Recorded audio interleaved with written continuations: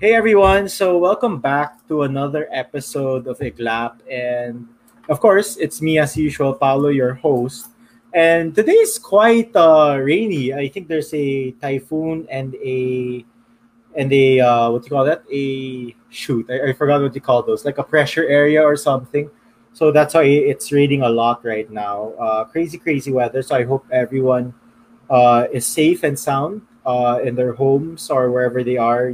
Try to not go out because I've heard that some areas are quite flooded already. So, yeah, so for today's episode, it's quite special because it's an episode that I also wanted to do since last season, wherein we'll be discussing more on religion and spirituality. So, so I'm not really sure if I've mentioned this in Iglap before, but I do consider myself a very spiritual person more than like a religious person. And for today's episode, we have three guests who are very awesome and very special. One is a Buddhist, one is a Hindu, and the other guest who's been here probably 28 times or something uh, is also a spiritual person like me. But of course, each of us has her own way of seeing, a higher being in a way. And this episode is really discussing like how each of us sees this higher being or beings, depending on the person. So yeah, so let me introduce our first guest. No, all right, excuse me.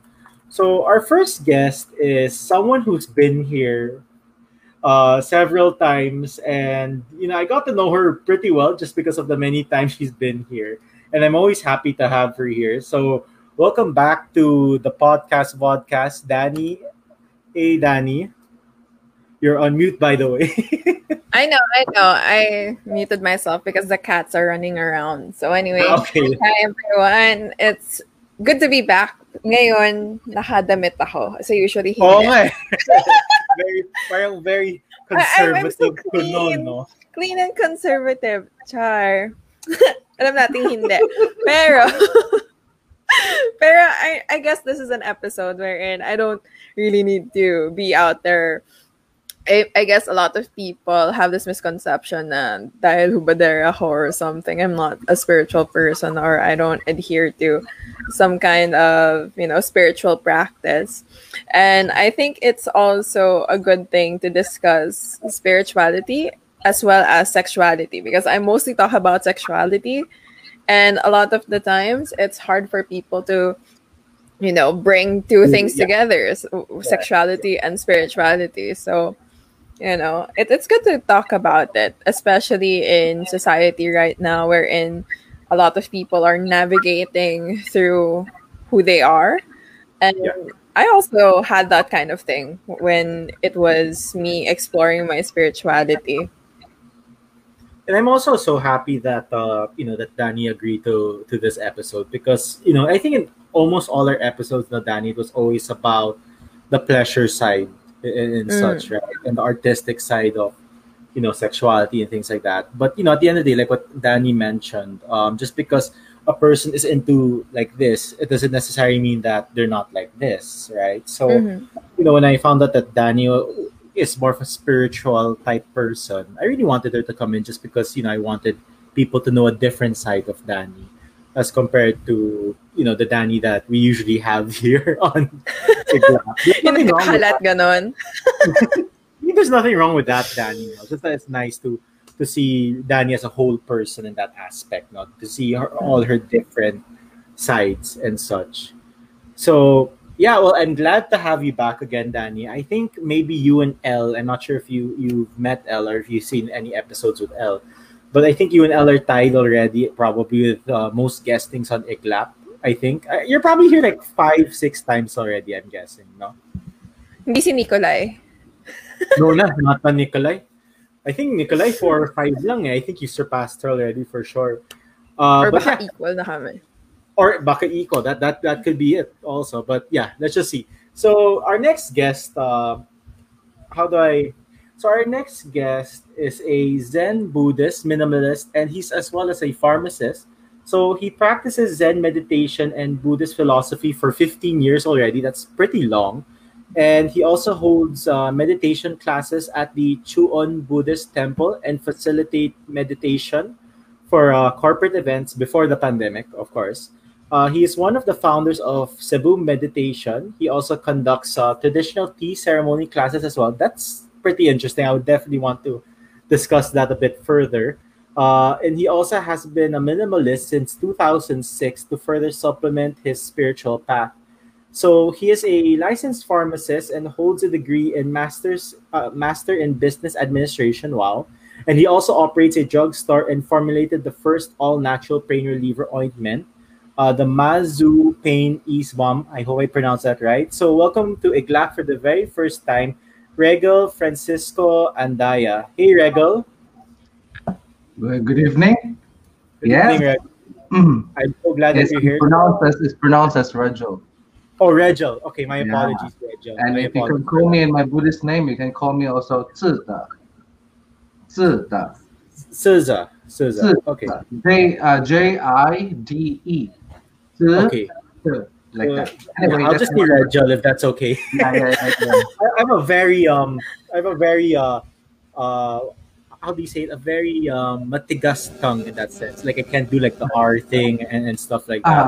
Very hard for me to pronounce certain words. But yeah, sorry, Regil. Yeah. So why don't you tell us more about yourself? I mean, your introduction in itself is very interesting in itself. I mean, you've been a Buddhist for 15 years. You have a master's degree in business administration, and you're a pharmacist, and you've done so much in your life. So why don't you tell us a bit more about yourself?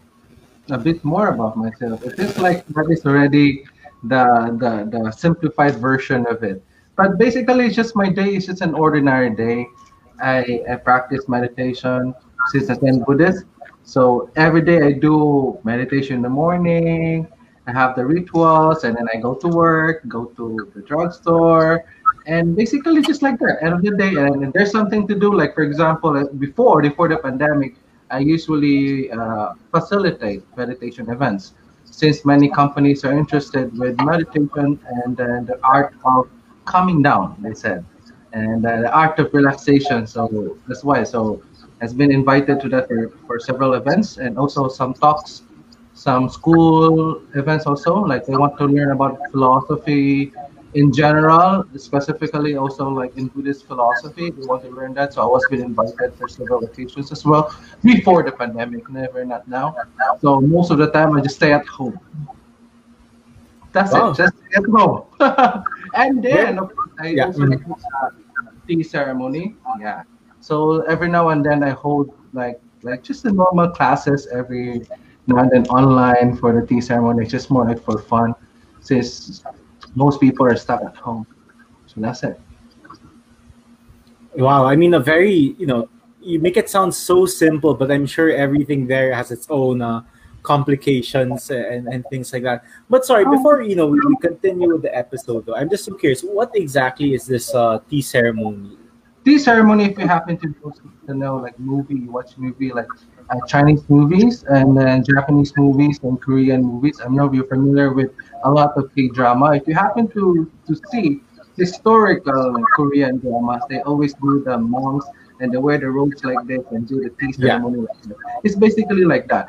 But it's just that when it comes to ceremony, it's not about the aesthetic part of it. Of course, we don't need to consider the aesthetic part because it looks so cool and calm and serene. But the philosophy behind it is what is the most important thing.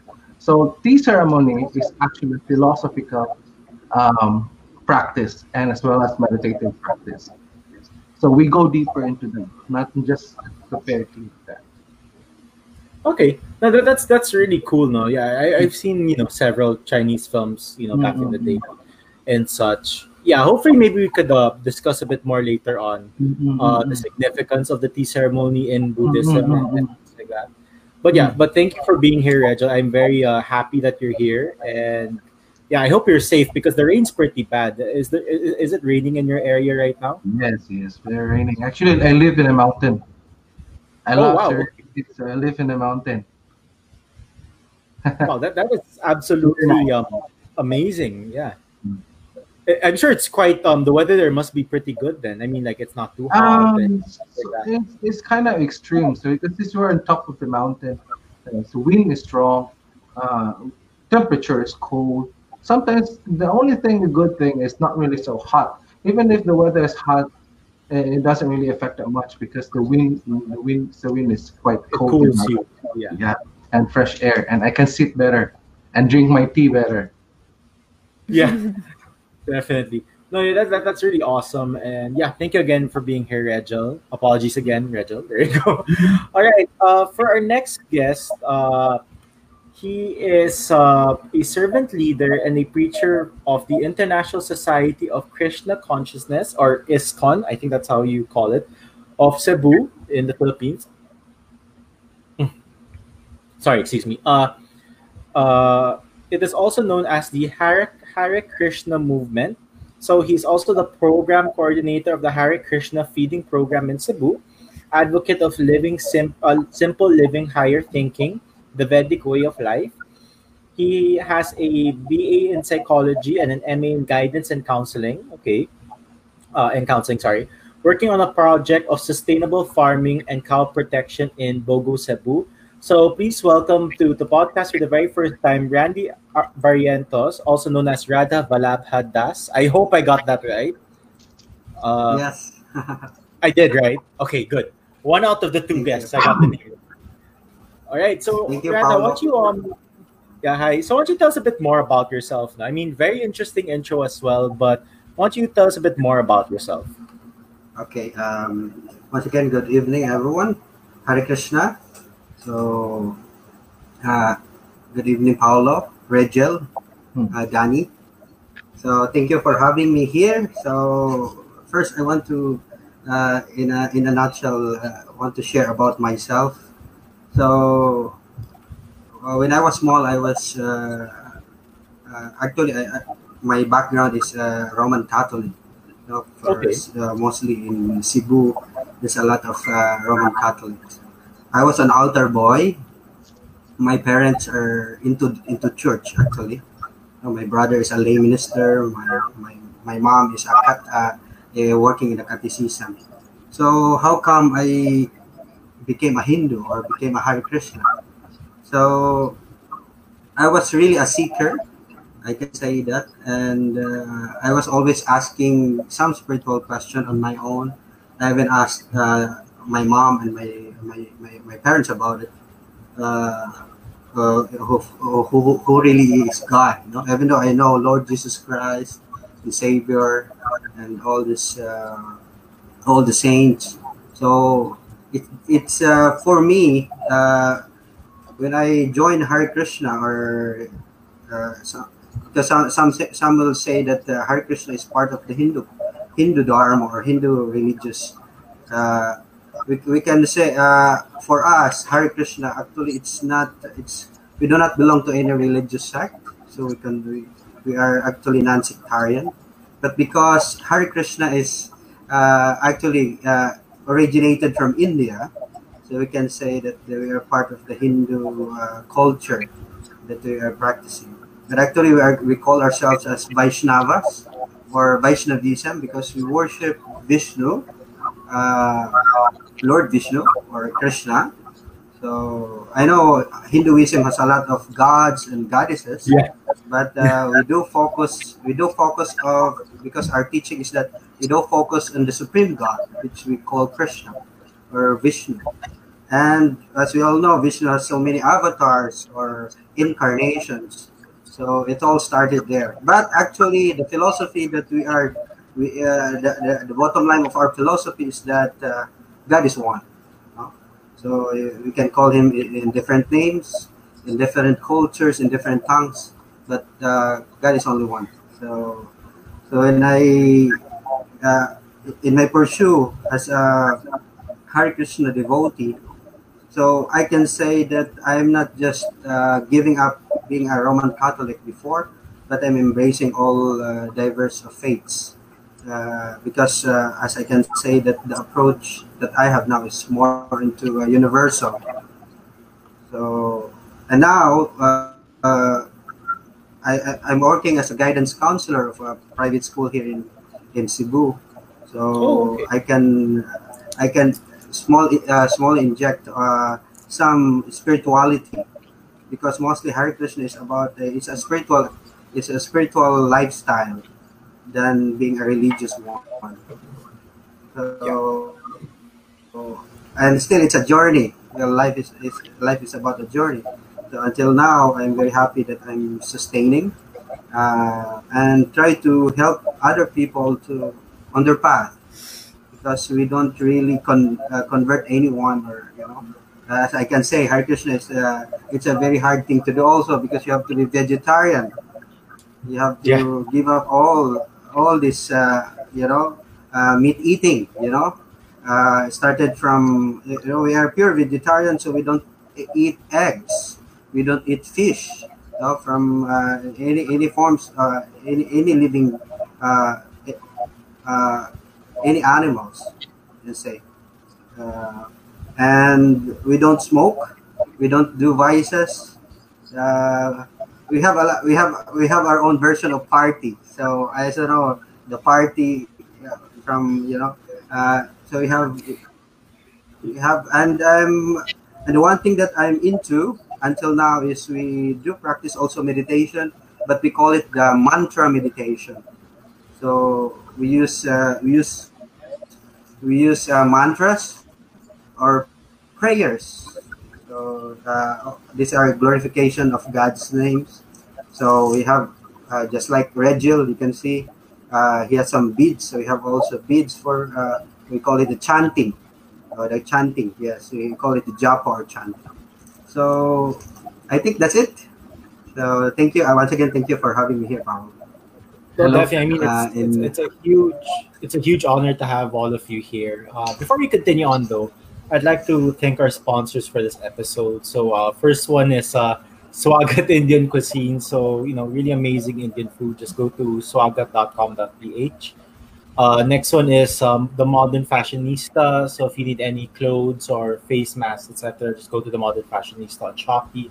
And lastly is Thai Movement, which is an amazing movement wherein the whole point of the brand is to respect everyone's pronouns. So whether you're he, she, or they, or them, doesn't matter. Let's just respect everyone. So let's just get into it. No, for Radha, he was Catholic at first, but then he became Hindu after.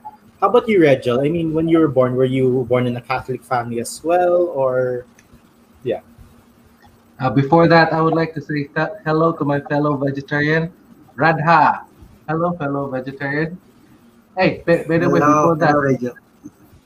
you know what? Whenever there's an activity in Cebu or something, and because we're vegetarian, so whenever like, oh, Hare Krishna is coming, they're bringing food. Whoa, we're very happy because Hare Krishna's food is famous with very delicious and very yummy.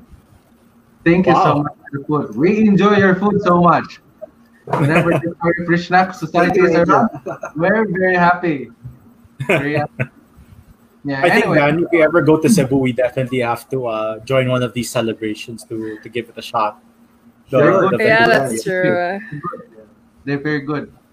Anyway, so so when it comes to my family background, so I have a very mixed blood. So I'm mixed blood of mostly Spanish and Chinese and Filipino. So as for my mom's side, mostly Spanish and Chinese, and my dad's side is a Spanish and Filipino.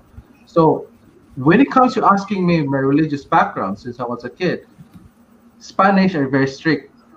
All must be Catholic. So all of us, including my parents, everything, relatives are all very Catholic. Because when my grandma's still alive, Spanish people, they are too strict. Always pray. And also, since our background with my family, my mom's side is Chinese. Actually, they're from Macau. They're Cantonese Oh, from okay. China. So yeah. So my grandpa, in terms of my sides of my mom, is Buddhist. But since my grandpa is, the husband, so nothing. You need to follow what the wife says. So everyone should be Catholic.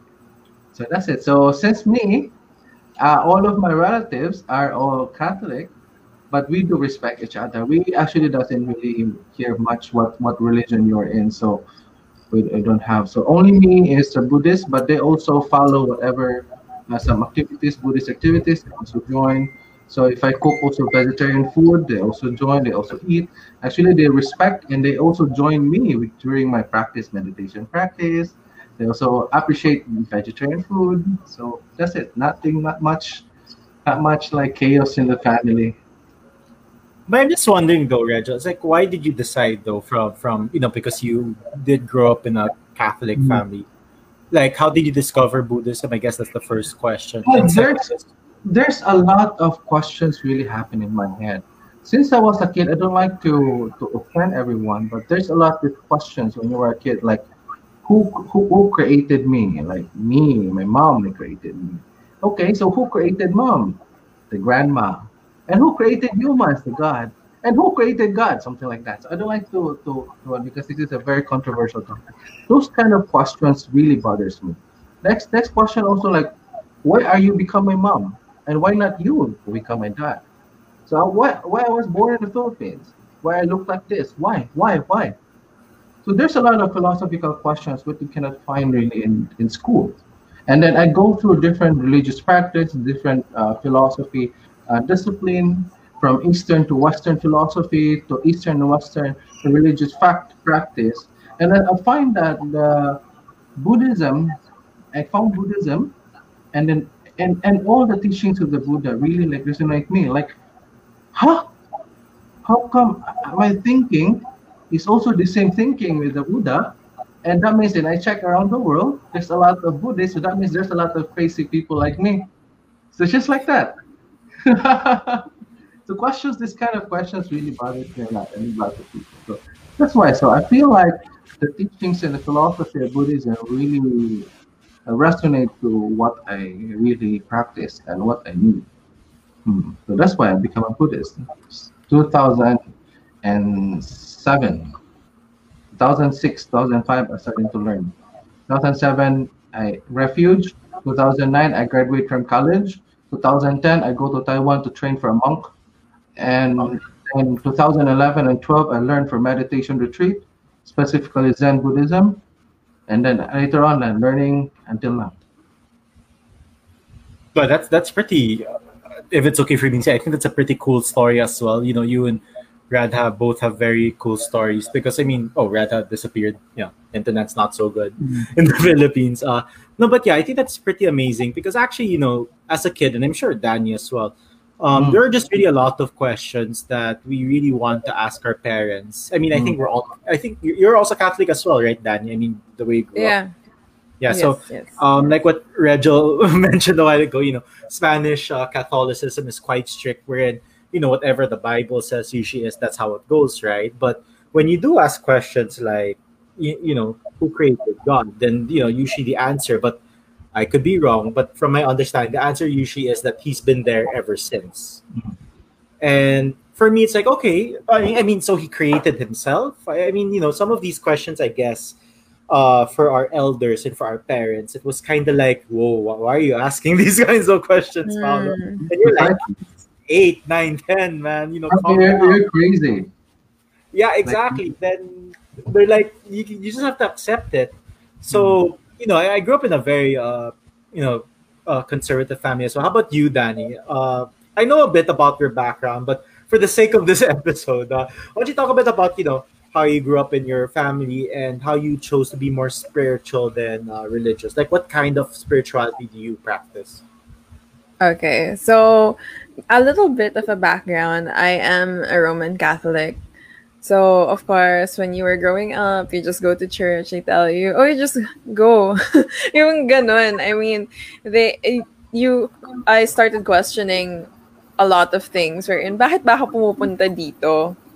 When, what's the purpose?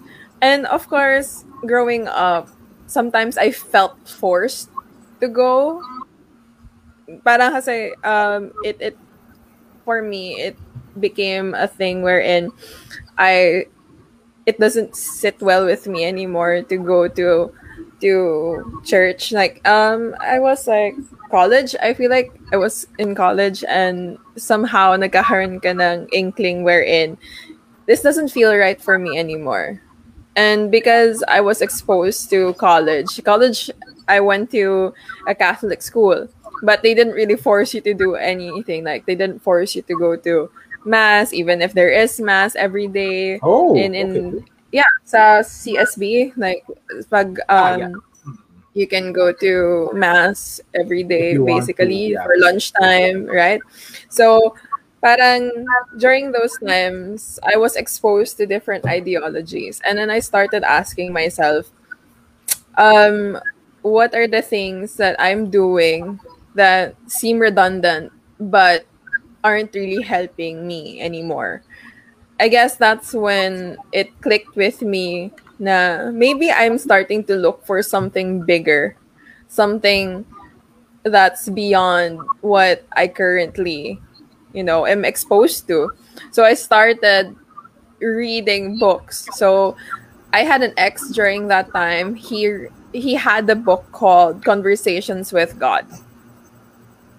So it's a spiritual book, and I was already questioning during that time what's happening in my life. I think you turn to something else when the answers don't really come anymore through the things that you're exposed to.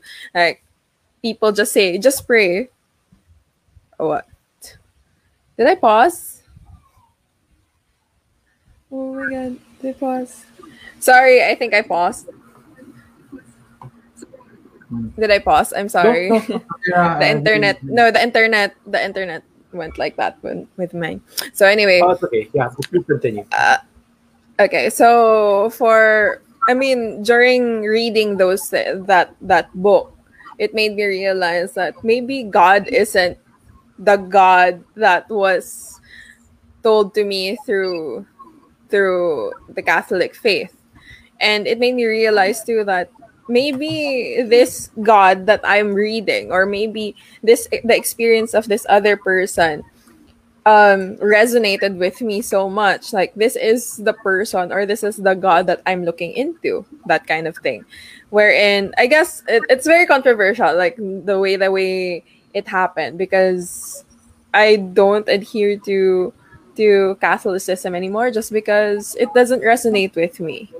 Like how seeking out answers from what they say who God is in the Catholic faith made me feel like I was talking to a God who made me feel guilty in the things that I'm doing. It made me feel guilty for the actions that I'm taking. So when I read the book, it made me realize a side of this being that people say is loving, that is more into what I think he is supposed to be. So that's when I started searching for answers, like who is this God, or who is this universe that people are talking about, and how do I navigate through life knowing all of these things that I'm trying to learn at this stage. Like how what does being good mean? What does being bad mean?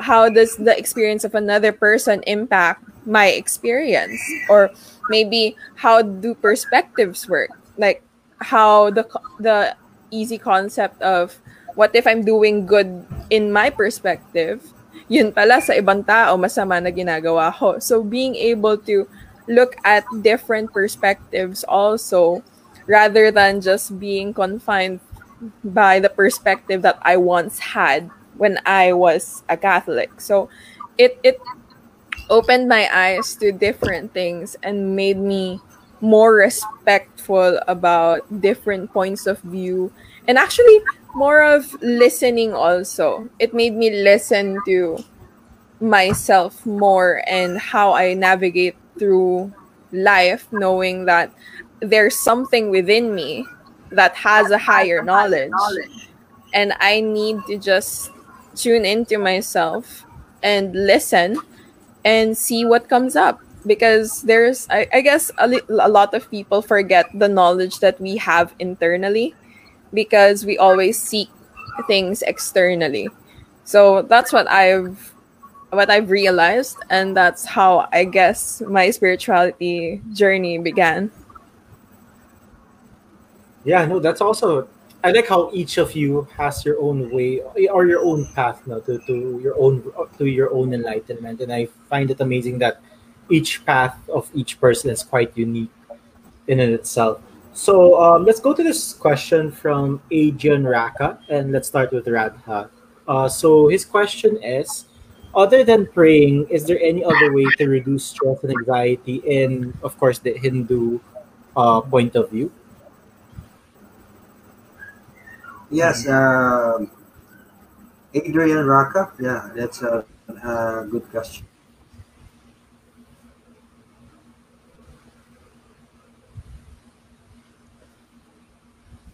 That's not so nice. Nag-stall. Oh, okay. I'm just making sure it wasn't me. Okay. I think Rad has having some internet problems. How about we start with you first, Rachel? Mm-hmm. Okay. So for that question, was that how was it? Who's the question? Who's the I'm asking? sorry. It's other than praying, is there any other way to reduce stress and anxiety? Okay, nice, Adrian. There's actually this kind of questions has been asked for how many times already? Read books, online, videos, YouTube, you name it. Any this question is everywhere. How do you reduce stress? Simple. Simple, it may seem, but it's so hard to do actually. Because all stress starts in the mind. It's all about thinking.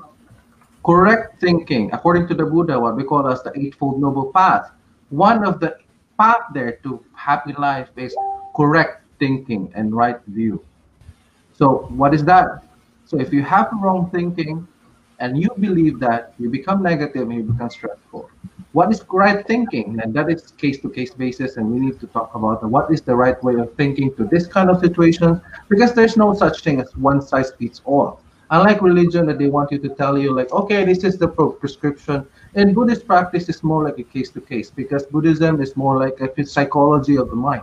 So if you're going to ask me how to correct what correct thinking of this kind of situation is, then we will discuss on that so that you will really be guided and you will know what to expect and what to do. In that sense, I strongly believe, if people know what to do and what to expect, they will have a very happy and fulfilling life.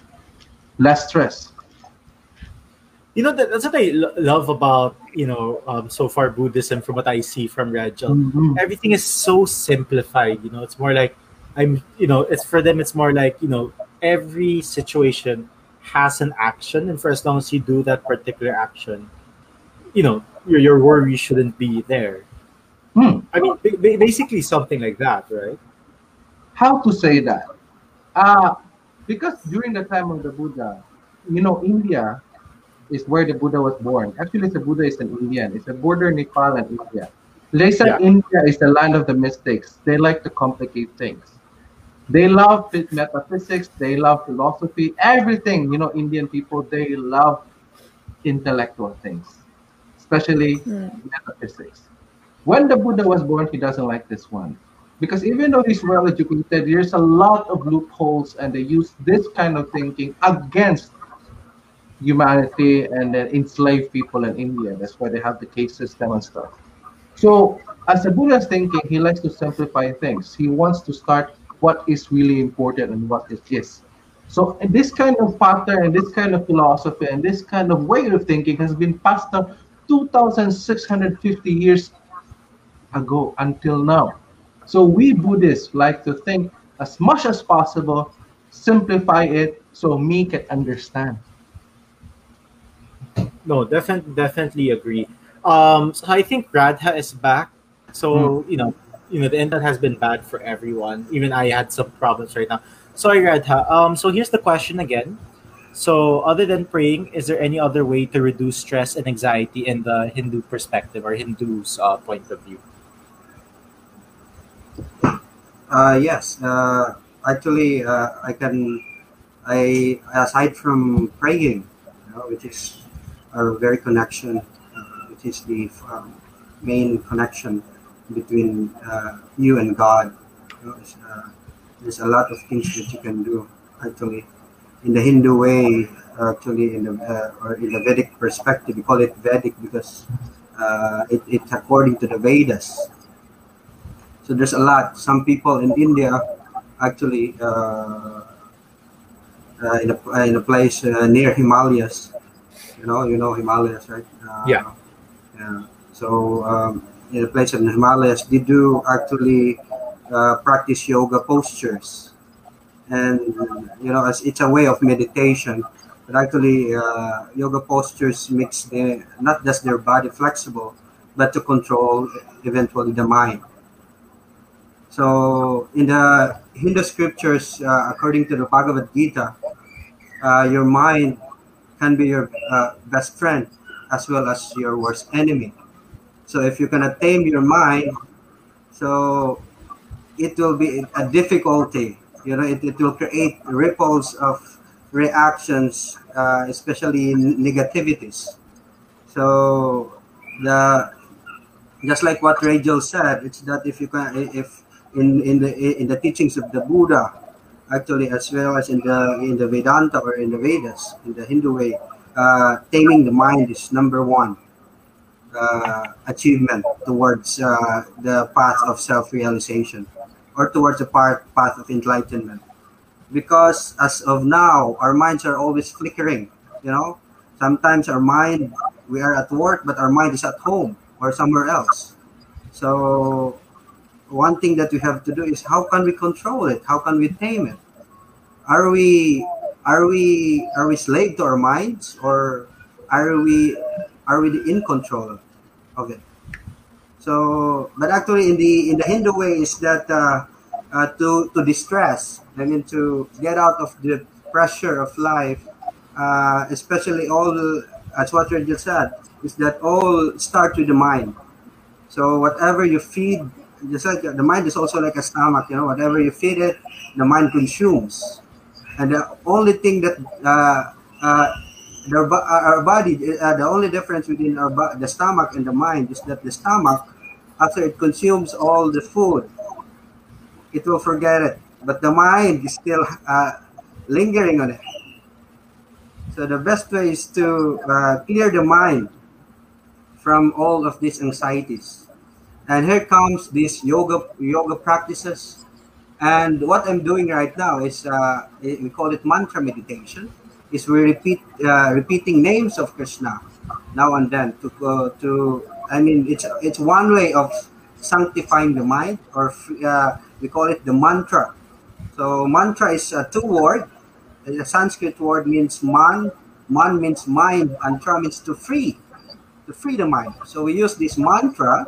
It is delivering the mind from what? From anxiety, from problems, until such thing that in our life, if our mind is being tamed, then we can really we can really say that we can make good decision makings in life. I mean, what are the good things to be done? What are the things that is healthy for us? And it's also one way of self-care. Self-care that we are making our mind cleanse. We are making our mind free from all these doubts, these worries, especially what we are having right now, because the mind is really affected of what is going on with the world. So in the Hindu way, it's that mantra meditation. It's not actually a prayer, but it is a universal approach that has been tested by time. That if you repeat sacred Sanskrit words, and then it helps your mind unload so many, especially with our subconscious, in the conscious mind also. So I think that's it, Paula. Yeah, no, I think that's amazing. Actually, fun fact about me, I did try yoga once. So I assume, no, Radha, yoga in general, like, the ones that they do mainstreamly, the yoga instructors, Yeah. are quite similar to the kind of yoga you do as well, right?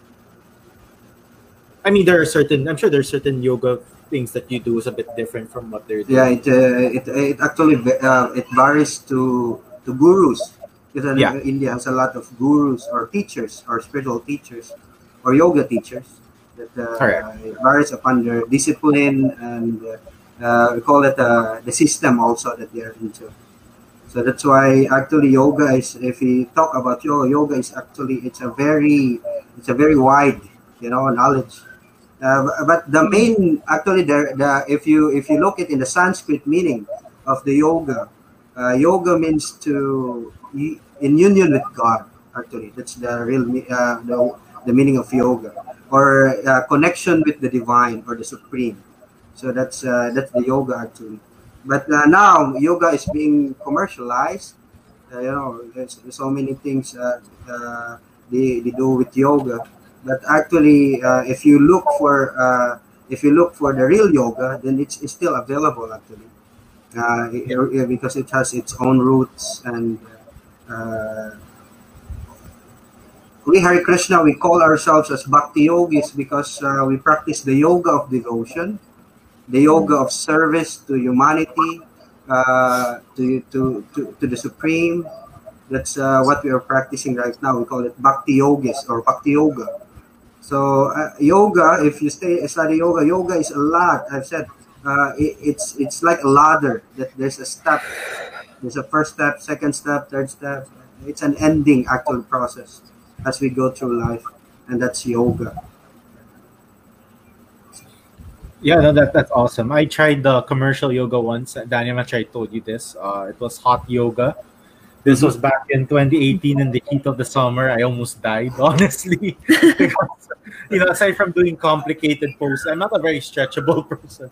But the heat, it was like 6:30 in the morning in the middle of summer.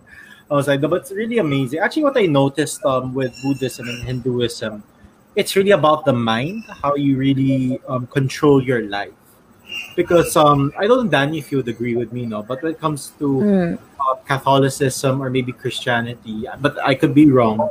We don't really have something like that. No, it's more about if you have stress or anything, you just You give just it to God, pray. and God will help you go through it.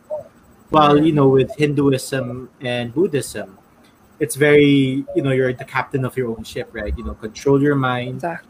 and you will relieve yourself of all these stresses and anxieties, etc. Which I think is very it's very practical in a very good way, because it's more like if you're facing something that is bothering you or that you're anxious about or you're stressed about, you know you can be able to control it yourself, have self control in that sense, with your mind and such. But actually, I would want to ask you that question, Danny, as well. So, Mm. on the spiritual side, no, since we don't really, I mean, we both don't really pray our stresses away, or sorry, that may be the wrong term to use. But how do you reduce stress and anxiety in your own way, basically? In my own way. So I agree with what was said before by Radha and Rajel kasi it's all also coming from somewhere. Where is it coming from? So in order to navigate through that or learn about what's causing you great stress and anxiety, you have to look within. So you will have to find ways to quiet your mind in some way. So with me, because I'm a dancer, Oh, I tend to listen to music. I fire dance. So I didn't know that, but when okay. when I dance, my brain just switches off. It's like yoga and meditation. The goal is to switch off. What are you switching off? You're switching off that monkey brain that tells you have to do this, you have to do this, blah blah blah. But once you quiet your mind, once you find something that soothes you, even just going to the bathroom and taking a bath is actually a way for you to just not think about anything and just focus on the now. And a lot of the times when I do it, like when I'm really really stressed out, it's either I search for something, like I search time for me to dance, because that's one of the ways for me to switch everything off and have a conversation with myself. I'm at this point in my, I guess, in being in tune with myself, that it's easier for me to actually switch things off and then talk to myself. Like, what's happening with you? When I do that, it's my way of respecting that you have this emotion. yes, you are anxious and stressed. Where is this coming from? And then I would have to answer like, okay, I'm stressed because of work. Okay, what about work? Okay, I'm stressed about work because I have deadlines. Okay, since you have deadlines, how do you manage it? So it's slowly putting things in an actionable way and not really focusing on the stress, but focusing on, okay, I can do this. I just need to relax and breathe. Because the more I think about, oh, I have to do this, I have to do this, I have to do this, the more, the body tenses up. You're fired up for something, and you're not focusing your energy into actually doing the stuff that you need to do.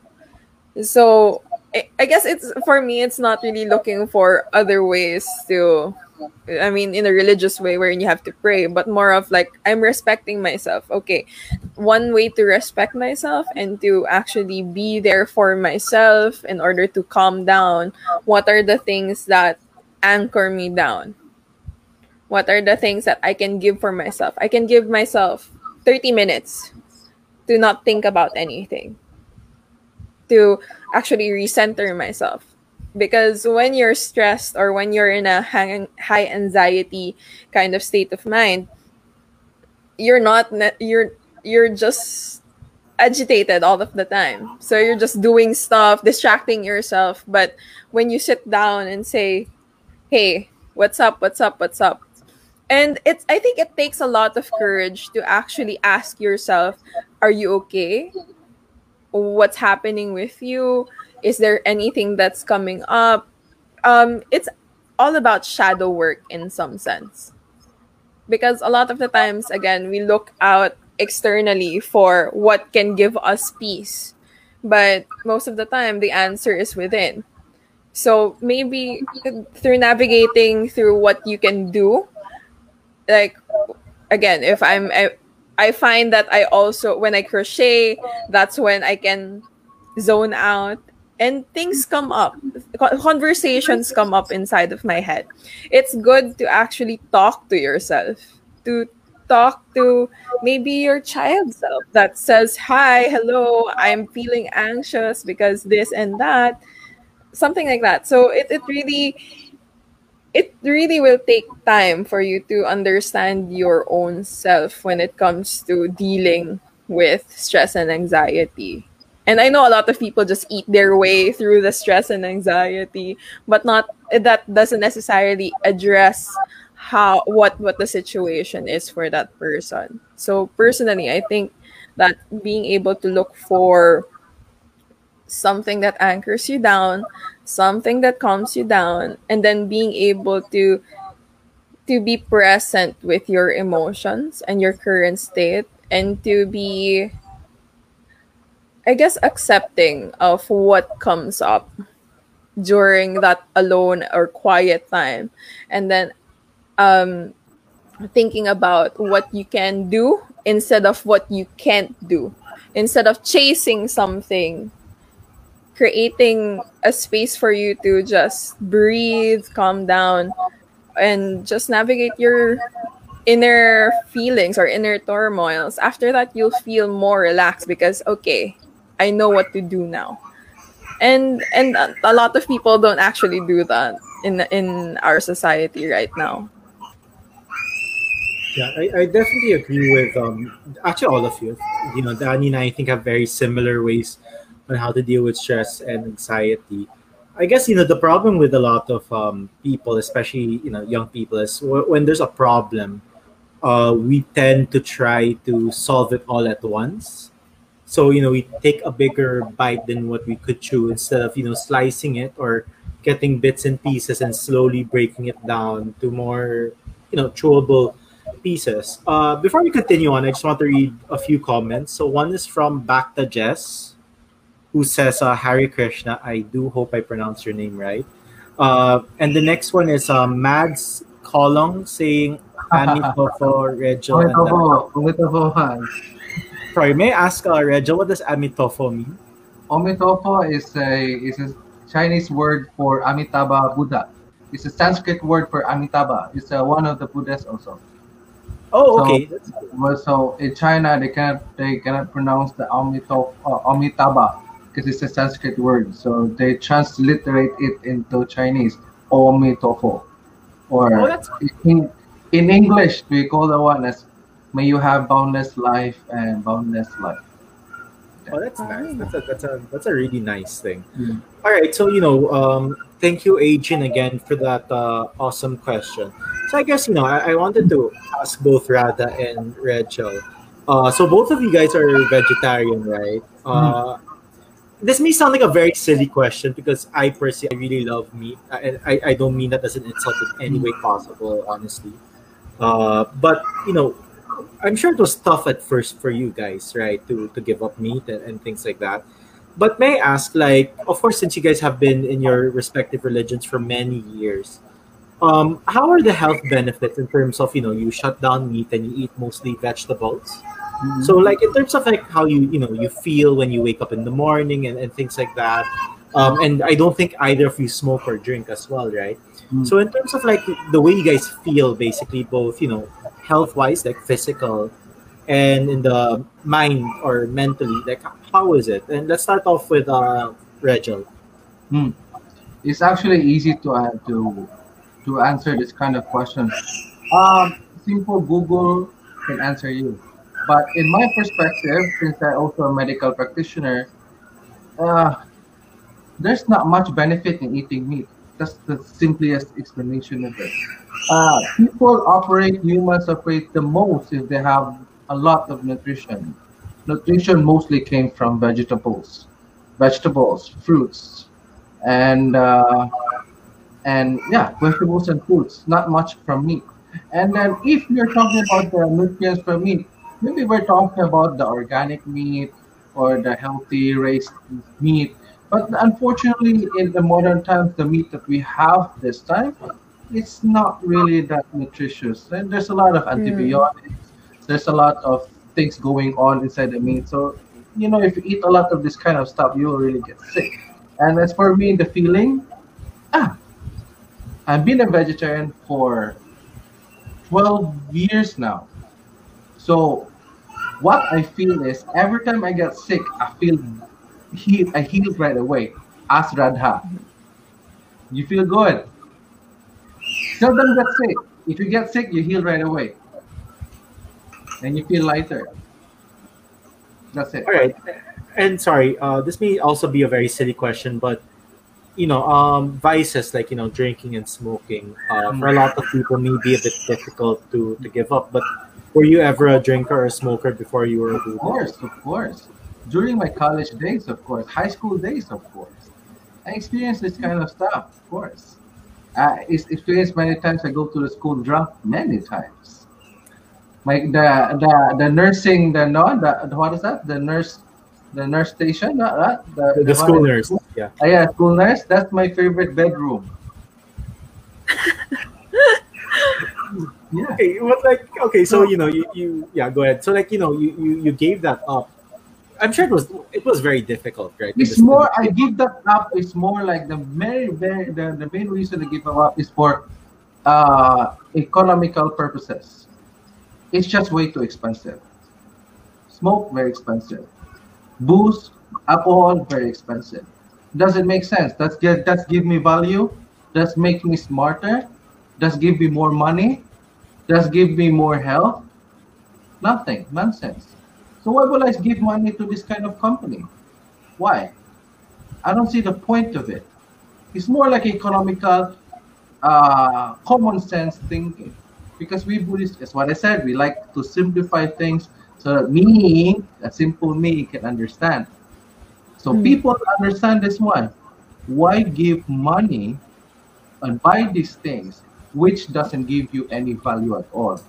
Doesn't make you rich, doesn't make you healthy, doesn't give you money, doesn't give you a lot of good friends, doesn't give you good career, nothing. And why?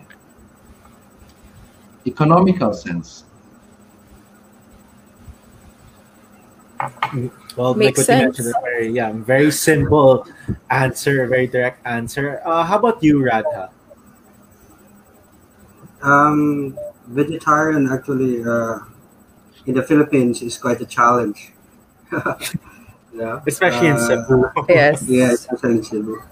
Um, but it takes a lot of discipline and sense control and self control.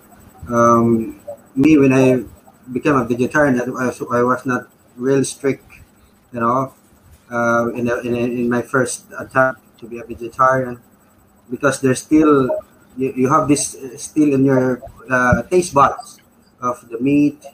You know, it's very hard to eradicate altogether.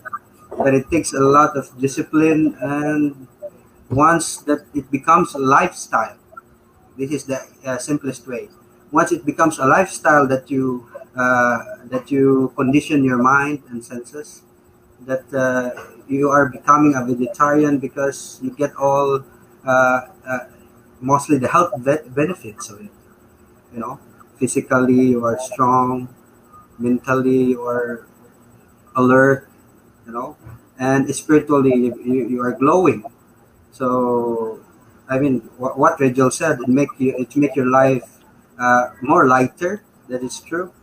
So we cannot say we cannot what is happening around the world, especially also in the Philippines. We cannot say that vegetarian. If you become a vegetarian, you are more healthier than the rest.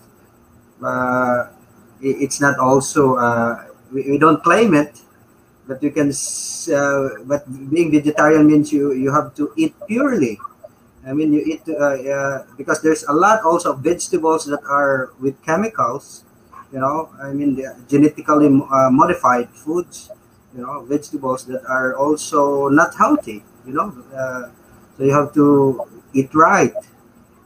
The right term there is to eat right, eat healthy, and vegetarianism, I think, is one way to also it makes you why we are vegetarians because consciously uh, the animals that you are taking inside you get also their consciousness, so that's why it's very hard to control one's mind if you get the consciousness of the meat that you are putting into your system. So there's actually a subtle effect if you eat meat that you put in your system. So it's like imagine yourself. You know, when we see a carcass or a dead body, we have to put it somewhere or to, you know, what if that carcass you put it inside your body? It's like your body is like a cemetery or so. You can call it, you know. So and everything you know in your system, it really affects inside. So it's just like whatever you feed inside your body, if it is done in a pure way, then it all creates also purity inside. You know, it radiates actually. So vegetarianism actually we don't we Hare Krishna or the because what we do is that whatever food we have or we prepare vegetarian food stuff that we pray at home or at the temple or at our church, we offer first it to the altar. I mean, there's a way of offering or a ritual of offering, and that vegetarian food becomes sanctified, and then after that we partake it, and we call it God's mercy or prasadam. We call it God's mercy or prasadam, and because it's offered to the Supreme, to Krishna, so it becomes spiritualized, and then if anyone who partakes it becomes spiritualized also. So that's the subtle form of why we are vegetarian, why we are not eating meat, because we are dealing with the subtle effects also, not just the physical that you know you become unhealthy if you eat this, if you eat red meat or anything. You know, so that's why we are also cultivating, practicing organic farming. You know, I mean, get rid of all these inorganic fertilizers or anything. You know, we are not against that because the world is already into that. But there's a simple way and a pure way of doing it. without less guilt, less guilt. We call it, actually, we call our food a karma free diet. So it means it will not bind you, into a negative reaction, because everything that you do is spiritualized in a way. So actually, that is the deeper meaning of becoming vegetarian, not just for physical, but also for the spirituality. That if you want to radiate, it's not about I know there's a lot now of vegetarian and vegan. They're into animal cruelty, but it's the real compassion starts with us, within us. You know, so it's not because sometimes you'll say, oh, it's an animal rights. It's a compassionate way to to love the animals. Actually, it's a compassion to yourself first. That you are becoming a vegetarian or a vegan, or you are not killing any animals. Because you have compassion towards them, and also you have compassion to yourself. But you want to you want to live long, or you want to be healthy. You want to be a perfect example in the community that they will also invite. I think that's it. Yeah, wow. So may I ask? So you guys do mention that even commercial vegetables or commercial fruits could be bad for you just because of like the artificial stuff that they put in it. So for both Radha and Regia, how do you guys get your do you grow your own vegetables or your own fruits, or do you have like a specific farmer that you go straight to who does it very organically? Let's start out with Regia first. Sorry. Ideally, it's better to go for organic.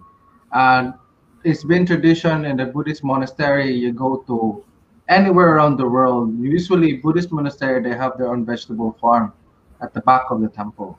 So they do their own stuff. So self-sustaining temple like that. So basically, monks just go there and eat their vegetables. They don't buy much in the market. But for us, we live in the city. I have no other choice. Go to the supermarket and buy, and as much as possible, we are also realistic. We don't like to subscribe to ideal con, because these are just also destroy the sometimes makes you think not so good. But most of the cases, we just go to Carbon, go to supermarket, just buy the vegetables whatever available. That's it. Okay. The better, the better. How about you, Actually, that's true. That's true, Rachel. Due to commercial farming, there's a lot of we cannot say that what is safe right now. We cannot determine. But the only thing we can do is that whatever we bought in the supermarket is that we have to really cleanse it. Yeah. As many times. Before we prepare it. So anyways, we have also there's also a technique how to get rid of this. If there are chemicals, or there's a traditional way of cleaning the vegetables. So one way or other, you cannot. This world is never meant actually. Actually, this world is never meant to be perfect. There's no such thing. There's always struggle going on. So as what Rachel said, we have to be practical of what is there. We have to utilize, or else we do fasting or we starve. Anything like that. Yeah. How about you, Danny? No. Have you tried being a vegetarian, or have you tried doing something a bit different in terms of your diet or things like that? Oh, Danny, I think you're on. Oh, yeah. Really? I'm sorry. Yeah. For me, I cook for myself. So mag-isa lang ako. And because I live by myself, of course, naka-budget yung pera. And I know that when I do buy vegetables, it lasts me longer. And alam mo naman, you with me kasi I'm lazy, but I love curry a lot. The beauty about curry is that you can place anything on it and it's really good. So parang because I'm a lazy person and I don't want to think about what I'm going to eat. Of course, if I'm going to eat something, it should be really substantial. So, kung magluluto ako ng masarap, but at the same time, I know can fill me up longer. And because I work from home, it's easier to do it now than before. Yeah. Kasi, alam mo naman sa Pilipinas, ang mahal mag-order out. Tapos it's always about meat. Wala kang makikita vegetables. Pag vegetables, salads are like 300 pesos. And I'm like, you can buy the whole head of cabbage or something Like for $100 or 60 something. pesos. Yeah. Tapos malaki na yun. And then you just portion it out or eat it or whatever. So, parang dun mo ma-realize na in our society, we don't really look at vegetables as something nice. Like, in our food, it's always about meat. So, I guess the struggle is there to sustain the vegetarian lifestyle. Actually, parang hindi naman vegetarian yung nangyari sa akin. It's just that budgetarian. Because you budget a lot. I mean, vegetables Hindi are pa way cheaper budget. than meat usually, right? Yeah, pero kasi in here in Makati kasi mahalang vegetables than when I go to QC, go to a wet market. Super Yeah. mura. Like pwede pa nga tingi-tingi eh. Sa grocery parang okay, it's either I buy the whole bag or magsasadya pa ako to get bits and pieces. Yeah. So economically, parang it makes sense for me to just buy in bulk and then just cook it whenever I want to. Parang ganun. And for me naman, parang once you know your taste buds or you know your lifestyle, it's easier to just adjust then. I mean, for me, parang hindi naman ako picky eater. Just as long as I can eat something, I would. Like, Yeah. nandun ako sa point na bigyan ako ng pagkain, it's food, I'm gonna eat it. Ganon. So that's how I am as a person naman. Well, I kind of agree with all of especially with Regil a while ago when he mentioned about if you eat more vegetables. Because I'm not really a big fruit person, because I don't like very sweet stuff. Because most fruits are sweet, from my understanding, and from the fruits I've tried in my life. I'm more into vegetables. So there's actually a time in my life that I tried eating more oats and more vegetables compared to rice and meat. And I did notice that, when I would wake up in the morning, I felt super light. Then like my body system felt super clean and super healthy. Because this is also a time of my life that I cut down on drinking, I stopped smoking and things like that.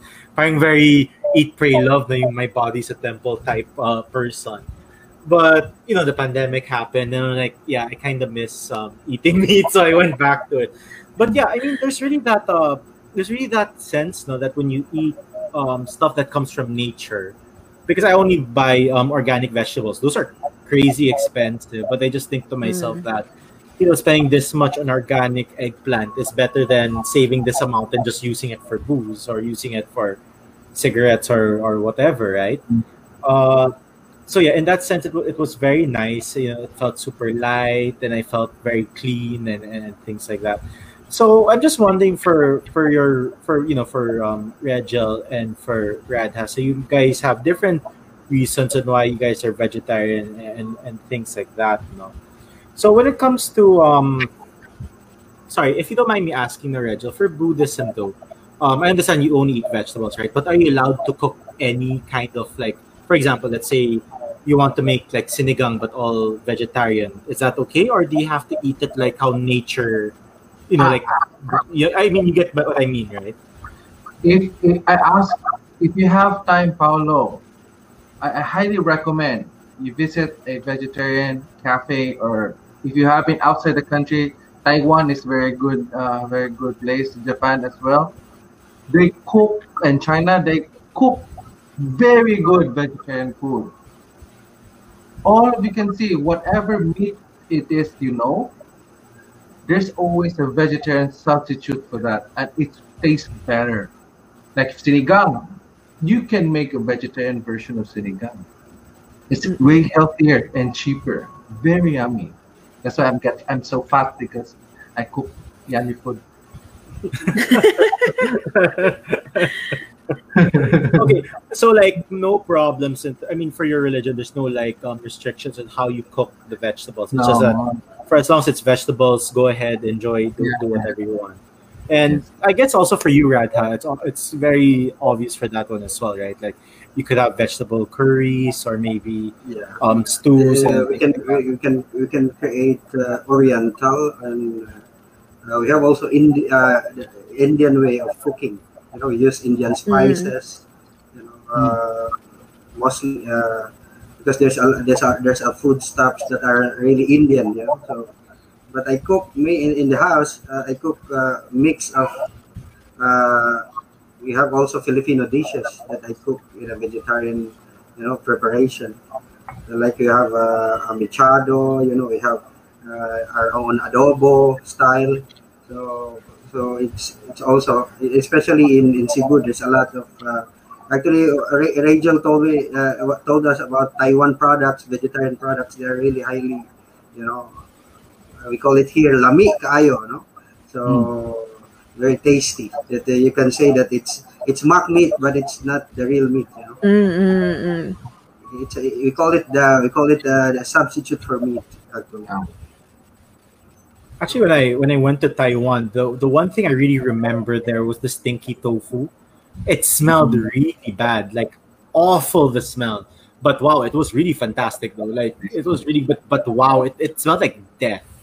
Like when you smell it from afar, I'm like, am I in the Black Plague area or something? It smelled awful, but yeah, beautiful place. And I did see a few monks when I was there. A few Mhm. Buddhist monks wearing something similar to what Regil is wearing. I don't think it was exactly the same. I think it's very very Yeah, similar. we're the same.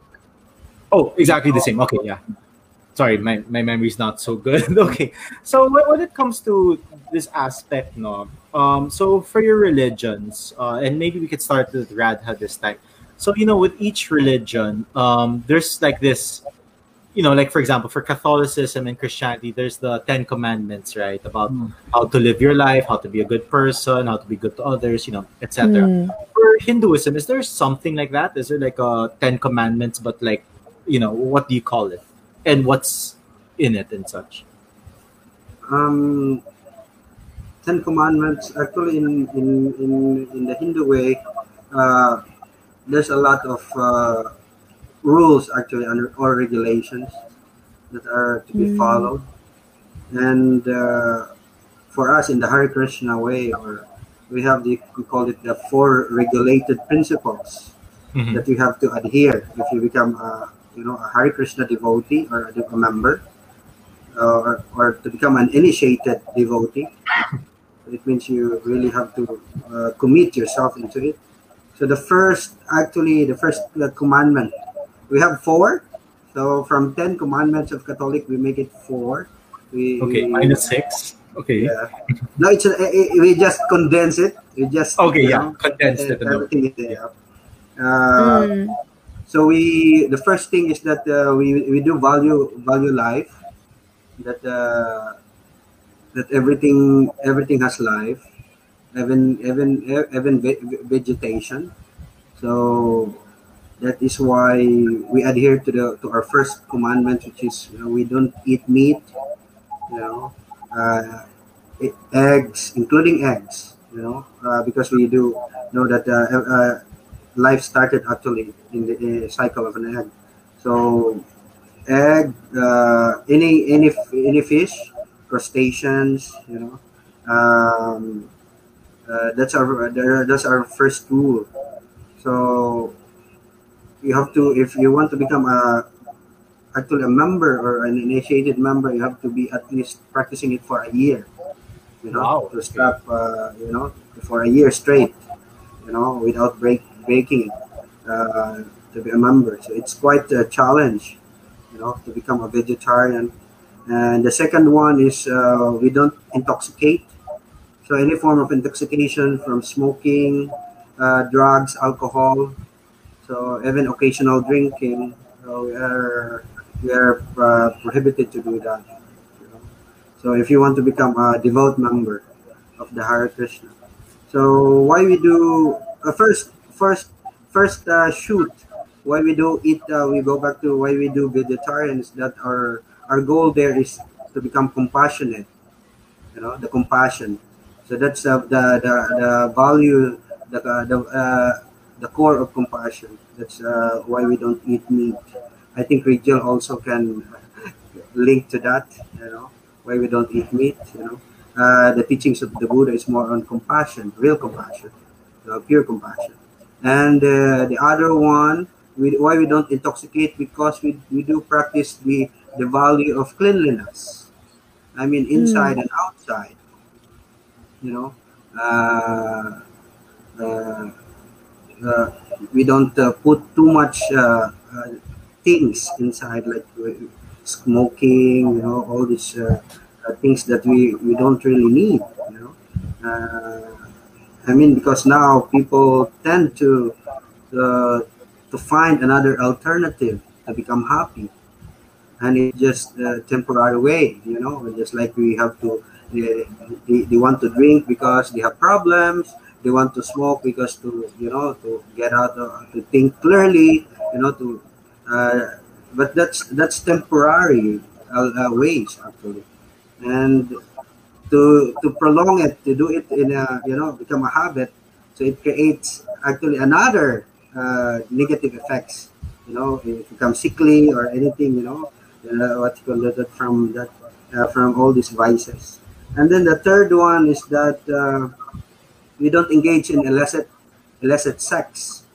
So as we all know that now, sex is openly openly now Available. available. Yes, that's true. So we the Hare Krishna, we still do, even the Hindu culture still do the value of marriage. The secret, uh, that it's a very sacred, form. So me, I'm married now. Also, my wife is a Hare Krishna. So there's also some practices that we need to adhere as a married couple. So as of now, the world now is rampant, and it's now, in the Western country, in America, there's a lot of divorces, annulments, separations. So it's a challenge, actually in this time also. That's why premarital sex, just like Catholicism, is also preaching that it's that we don't adhere, no, our members to engage in premarital sex.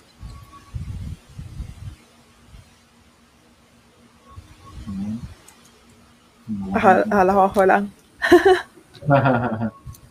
Okay. And he was on a roll, by the way. That was really getting very deep and interesting about what he was saying. So yeah. How about you, Regil? Let's go to you first, or actually, let's go to the comment section first. Let's hope that Radha comes back in like a minute or so. So, and these are actually all Radhas actually. So. There's this Lillian Beltran Lim saying Jai Ho. I'm not sure if that's a greeting. Next one is from Bhakta Jess again, saying compassion to all conscious beings, Haribol. Oh, there's another question here, but let's just put back Radha first, so he could finish what he was saying, which is a very yeah. Hi Radha, sorry. So, to keep you up to speed, you're talking about how premarital sex isn't allowed in Hinduism, or it's maybe frowned upon. So yeah.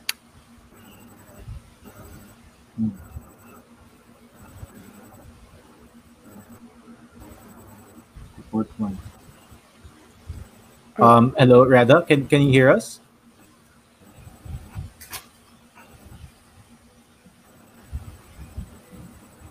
Hello, Radha.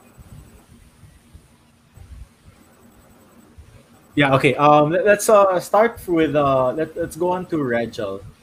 So, how about you, Regil? For Buddhism, I mean. 10 commandments. Yeah. Reduced to 4 commandments. Oh, so And- that's a 4 for you guys, no, 4 commandments for the Hare Krishna. the Hindus. Yeah. In Buddhism, we want to simplify things. We don't like 10. 4 is just too small. Make it 5. Balance. Oh, 5. Okay. Ah. All right. And since we don't like too much to impose people, like dogmatic like that. So instead of commitments or commandments, we use the term guidelines. Okay. Okay, so this is the guidelines that has been teach by the Buddha, taught by the Buddha. That is, refrain from killing. Of course, very obvious. Much as possible, don't kill anything as much as possible. Second is refrain from stealing. Of course, understandable, very simple. Anything that is not yours, don't steal. Third, refrain from sexual misconduct. He already explained it. Refrain, refrain. And the fourth one, refrain from lying. Very understandable, because lying destroys trust. And then the last part is refrain from taking intoxicants. He already explained intoxicants is not only limited to alcohols and vices, but also includes anything emotional, anything food, anything that exists. Too much is intoxicants. Too much love is intoxicant. Too much attachment is intoxicant. Too much food is intoxicant. This will destroy our very core being. So these are only 5. Simple. Nothing much, not complicated, understandable. You know, you Buddhists are very minimalist. And that's a good thing.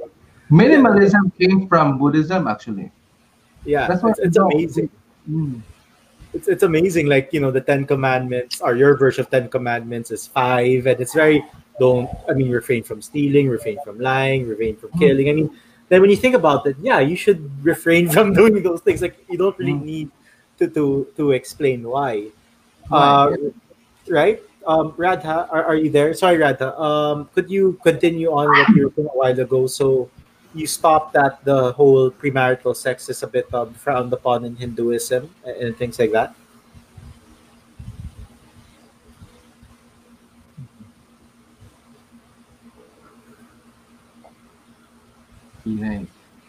Yeah, well, sorry about this to everyone. Because of the rain, internet is quite bad for everyone.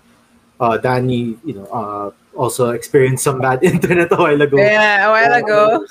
And myself as well. So how about we go to you first, Danny? Now, first question: do you follow the 10 Commandments? Yes or no? I mean, no gray area, just a yes or a no. That's hard. I guess yes, but I guess you know what I do. So it's like it's a hard line. I mean, I feel like yes or no. It's a yes and a no. Okay. Like I feel, well, I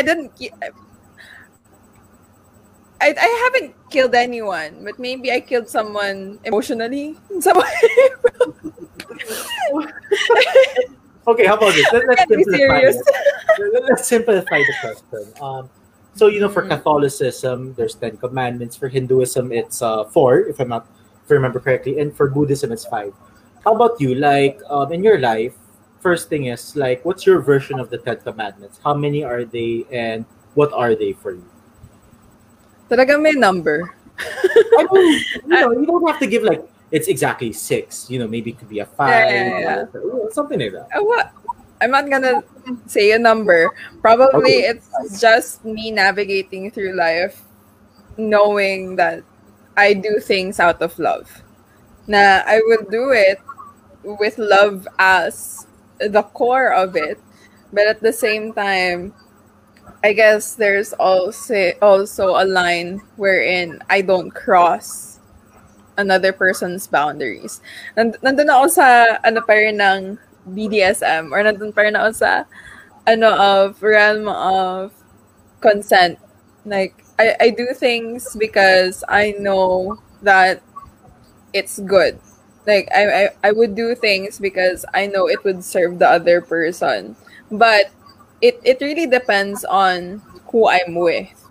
I might be doing something that's not good for them. So for me, it's always about communicating one's needs and communicating what I can do and what they can do for me. Na tipong, yeah, you do it out of love. I do it, not yung obsessive love, but more of like, I do this because I am capable of giving you what I can give you. Parang ganon. And I guess also telling the truth and being able to communicate what I need or what my boundaries are. Also respecting the other person, respecting their boundaries, their time, their emotions, and whatever. And I feel like, I guess parang nandun pa rin yung the two greatest commandments ni Jesus. Na, there's always love involved in what I do. And I guess it's just navigating through life, knowing that you're doing things with the intention that it's for the highest good of everyone involved.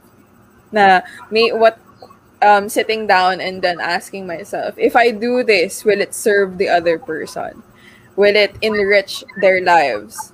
Will the seed, or I see it as something like this. If I plant the seed in someone, may it bloom into something beautiful, and may it spread to other people as well. So alam mo yung ripple effect, like yung what I do will ripple into waves and it will continue on. Parang ganun yung naisip ko, na whatever I do, even if I just met this other person, I guess ito yung parang ano ko sa buhay ko, na even if I met this person once in my life, I want to impact them in a great way. Kasi ayoko na mag-leave ng impression on someone na masama, kasi it will not enrich their lives in any way. So, in every first impression that I have, or in every moment that I have with this person, even if it's just once, may it be a really happy thing, or may it be a really good thing that will help them be a better person. And then, may it, grow, or may it just be like a wave or it ripples throughout life. May it help other people in the process as well. Yeah, that's really amazing and awesome. So, how about you, Radha? I would love it if we could, let you continue and finish off what you were saying a while ago. So, yeah, please go ahead. Yes, thank you for the time. Actually, Danny, thank you. That's very inspiring. Thank you. I mean, what you're doing right now is actually, I hope you create a good impact to anyone, to your friends, your loved ones, And I will go back to our, the four commandments or the four regulated principles. I think I mentioned already the no illicit connection. Yeah. Regardless of sex, actually, because we have now the third sex, and so we also respected, the gender and development of anyone. So we also that. Because Hare Krishna, we don't get deeper on the basis of the body, because we see everyone as a spirit soul, or in Sanskrit we call it Atma. That we don't see you as a woman body, as a male, or whatever gender. We see everyone as equal, with in equality, that we are part and parcels of the Supreme. So to God, in connection with God. So that's why we do respect so much about. For us, sex is sacred. It's a sacred commitment. It's not something that you can buy, or you can just throw away. So, and the fourth one is that we don't engage in gambling. So it means we don't practice cheating. We don't practice lie is also part of that. So basically, that four tenets, we call it the four tenets of religious life. So that's what we call it.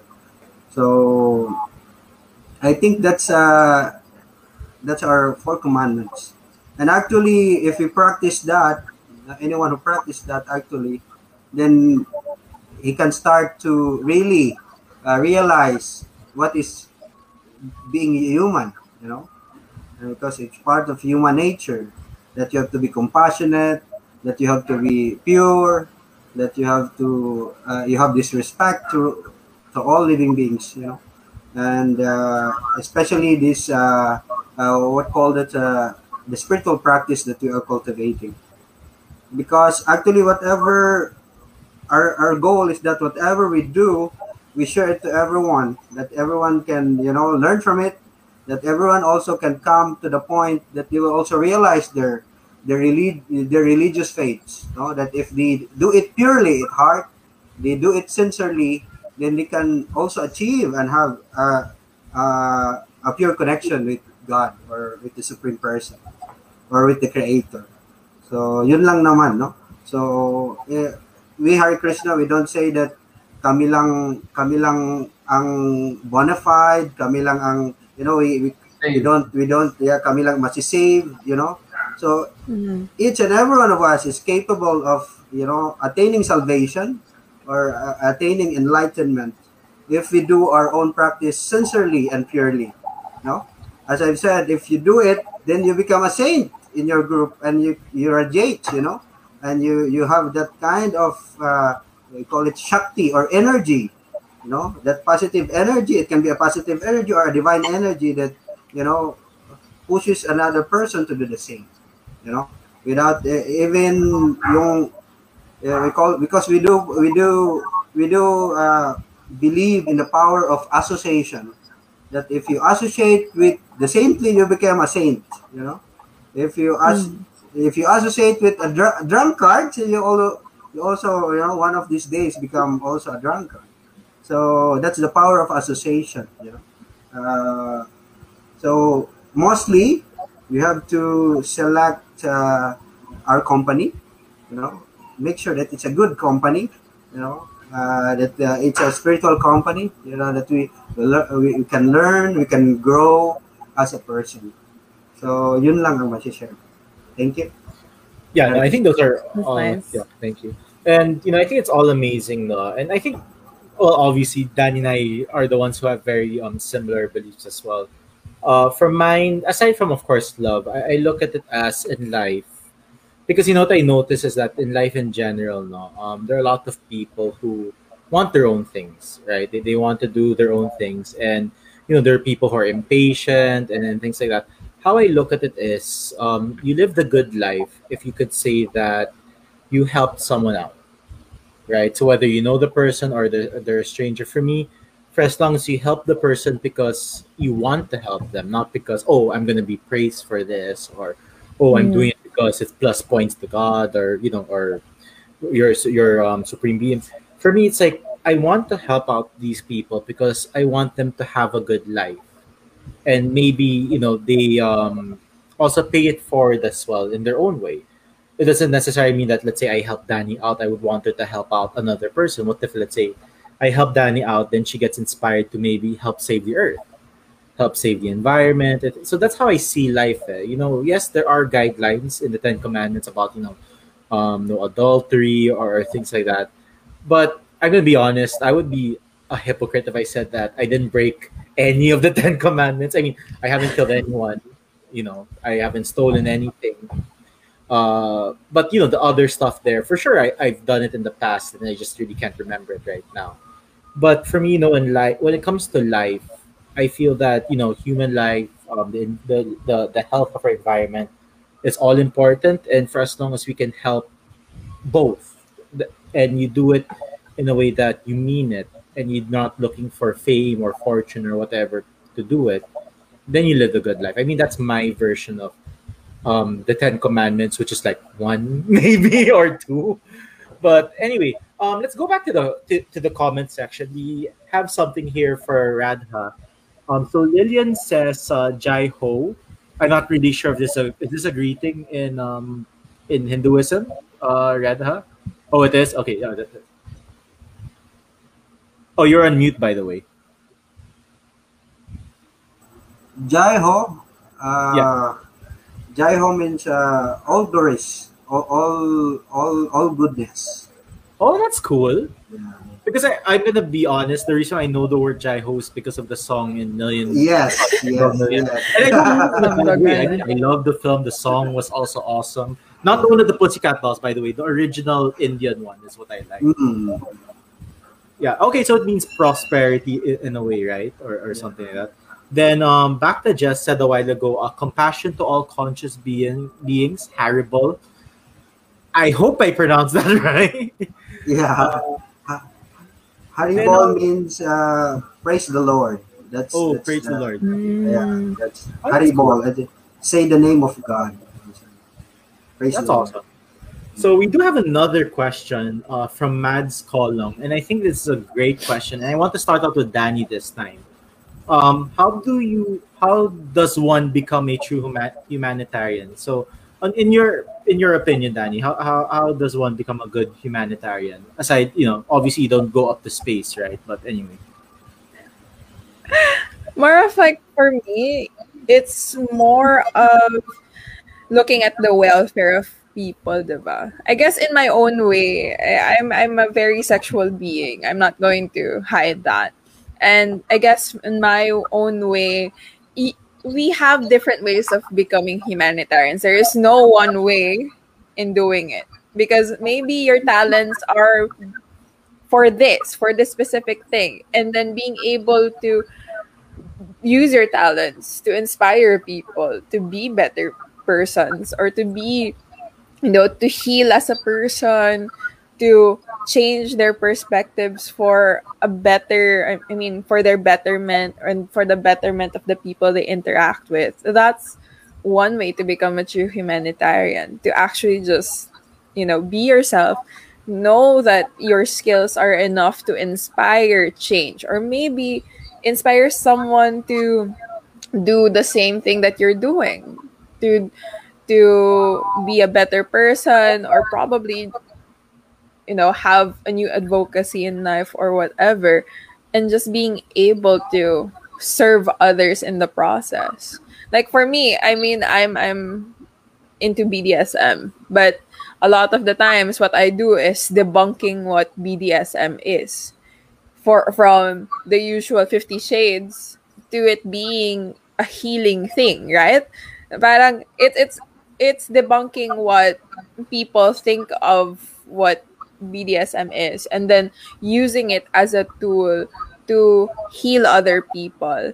And through that healing or through that use of something that's seen as overtly sexual into something that gives a person peace, peace of mind, being able to let go and surrender, and being able to see the transformation that it gives them, or to make them happier after a session, or to make them feel like a better person after a session, then it's my way of being a humanitarian, being able to enrich their lives enough that it makes them feel whole again in some way, or it makes them feel grounded. It makes them release other things that they couldn't release by themselves. So being a conduit to healing in a different way. So I guess that's how I see it in becoming a true humanitarian. Using what you have, using your skills, and then just, creating ways to, enrich another person's lives, enrich another person's life through that. great. No, that's really awesome, Danny, and I completely agree with that. Minus the BDSM part because I don't really do that. But I mean, no, but I get where you're coming from, and I think that it's greatly awesome and it's amazing. How about you, Regel?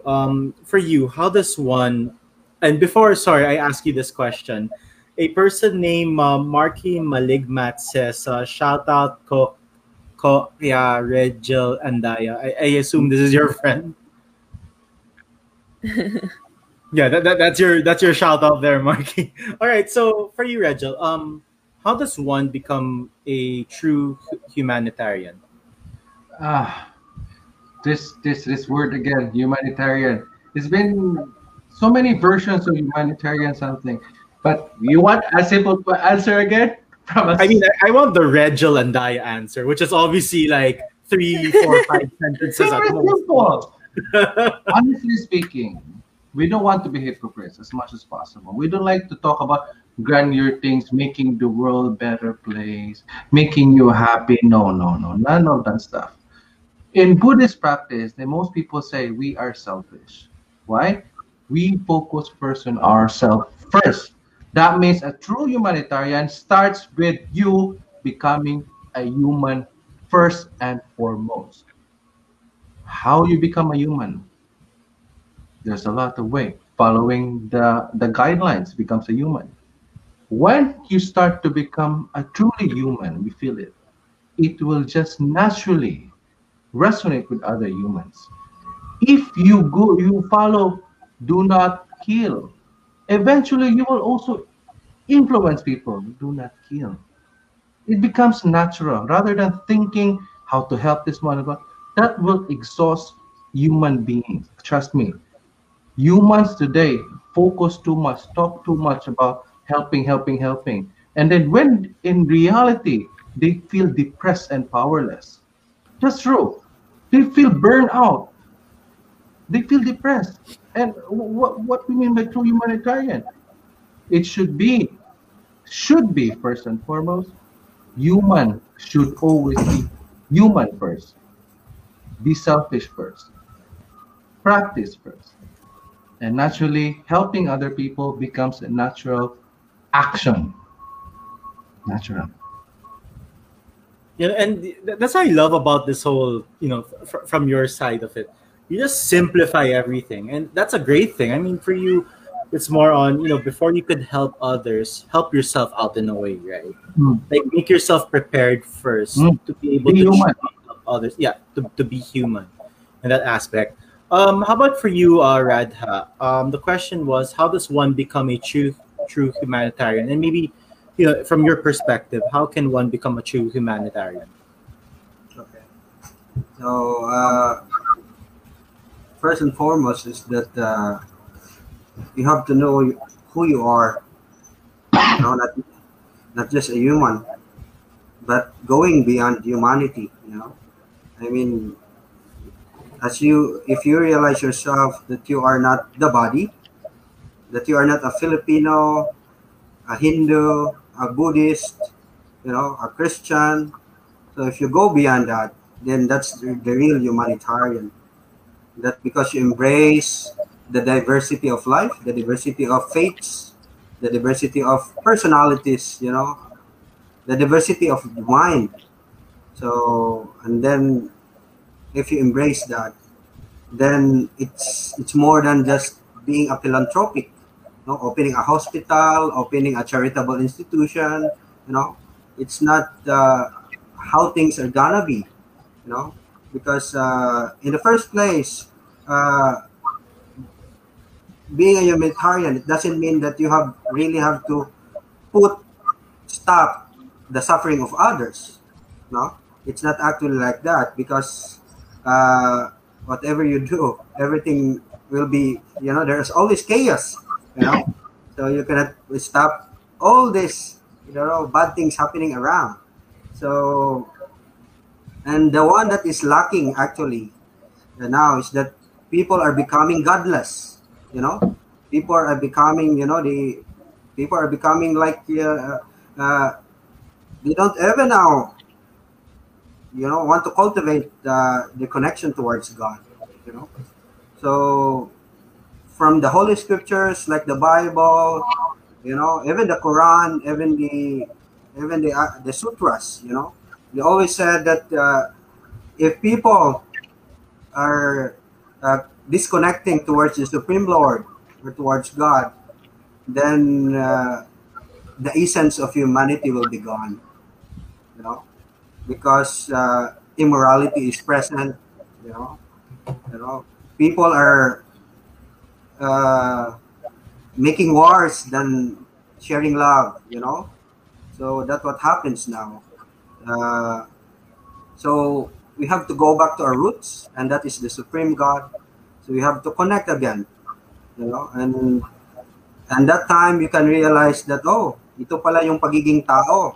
Ito pala yung pagiging pagiging brother and sister to the world, that Mhm. that you become a steward of God, that you become, you become like yung mga santo natin, di ba? The saints. How great are they is because of how they are devoted to God, yung devotion nila, ang tinitingnan natin, tinitingala natin, their love, which is the true love, which is the pure love, because they came from the right source of love, and that is God. So it does not something, because ang iniisip kasi natin when we talk about humanitarians, that we have to be philanthropic, in such a way. But actually, the real thing that the real humanitarian, it means you make other people enlighten their own life, help them realize themselves, be aware of themselves, be aware of their strengths and weaknesses, and how can they survive life, and how can they not just do good, not just be good, but to go beyond goodness, going beyond these walls of gender, this caste, this world of rich and poor, yung mga ganon, kasi we have that in our society, so it's going beyond that, and that is the spiritual aspect of being a humanitarian. So I think that's my opinion. Hare Krishna. No, Thank you. simply amazing. And to answer the question of Mads, for me at the end of the day, we can actually apply everything that Radha said, Danny said, and what Rachel said. First things first is make sure you're ready to help, because when you offer assistance to anyone, you have to be consistent in terms of that, and you have to make sure that you're ready to give a bit of yourself when you help out, and you should be prepared for that. And for me, people say, that's selfish, just help out automatically. For me, you should be able to have the maturity and the readiness to be like, what, I'm ready to help out people.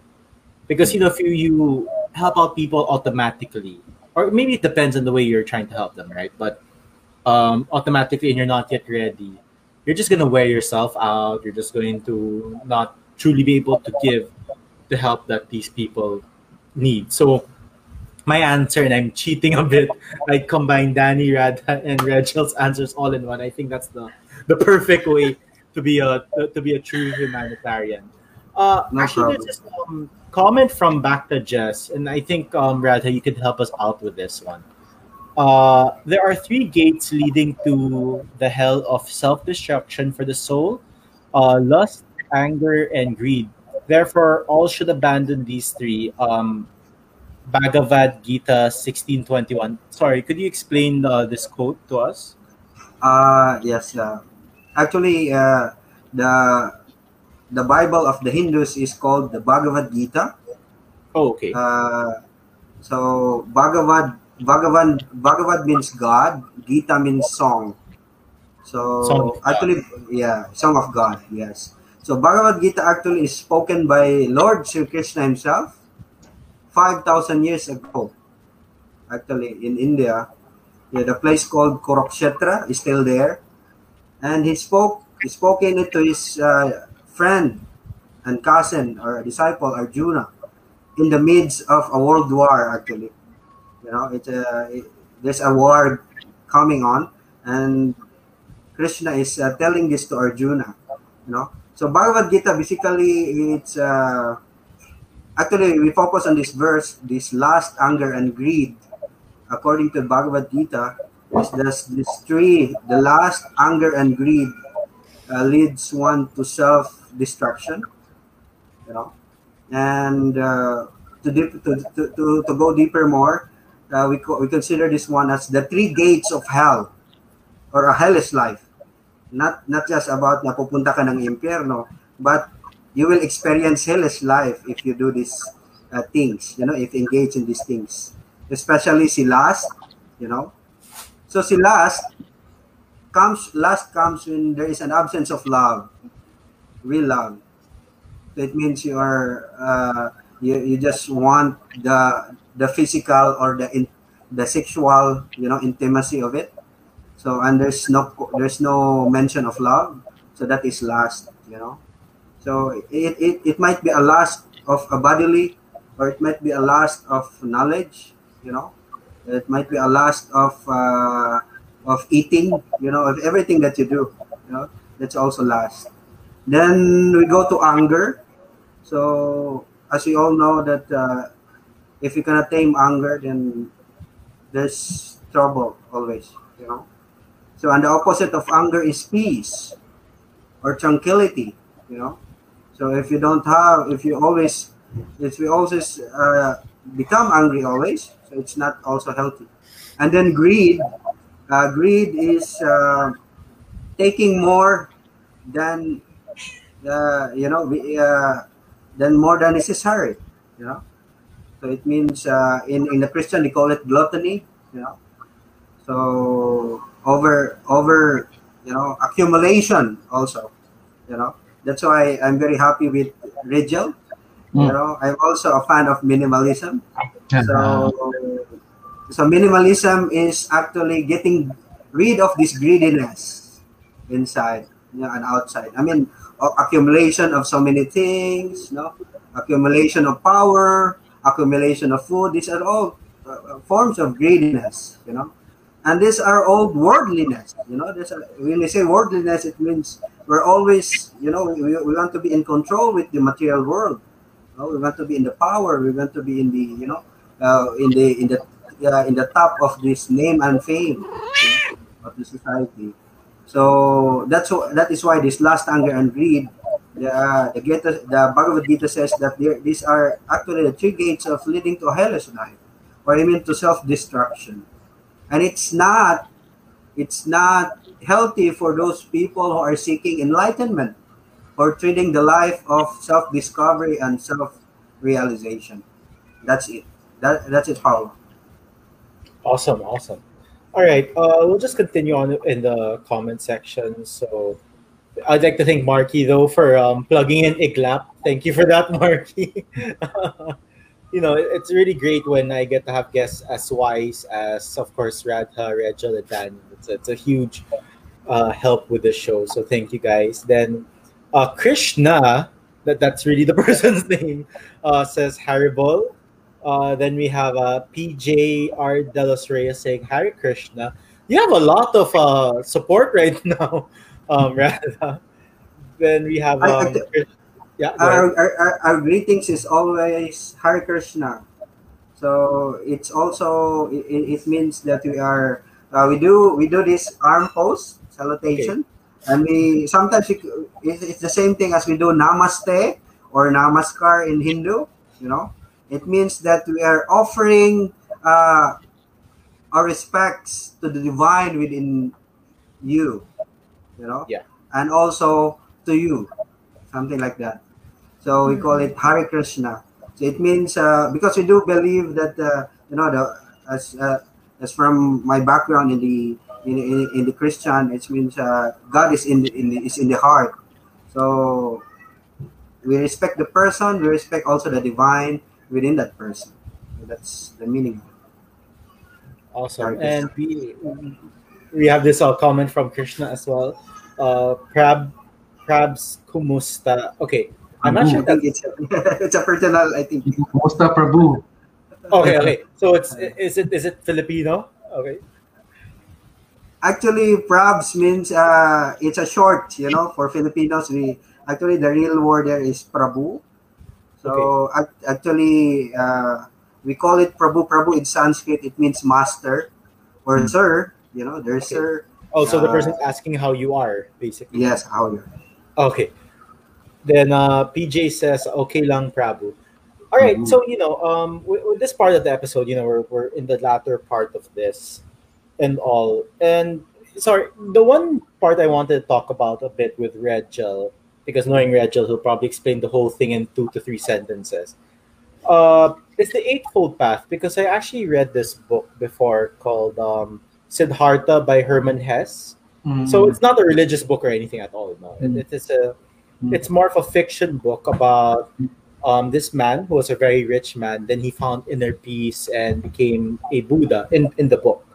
So it mentions the Eightfold Path, and if it's okay with you, Regil, for our viewers who aren't too familiar with the Eightfold Path, if you could explain it and how if you could just explain it first and how it could be good to use in an everyday life.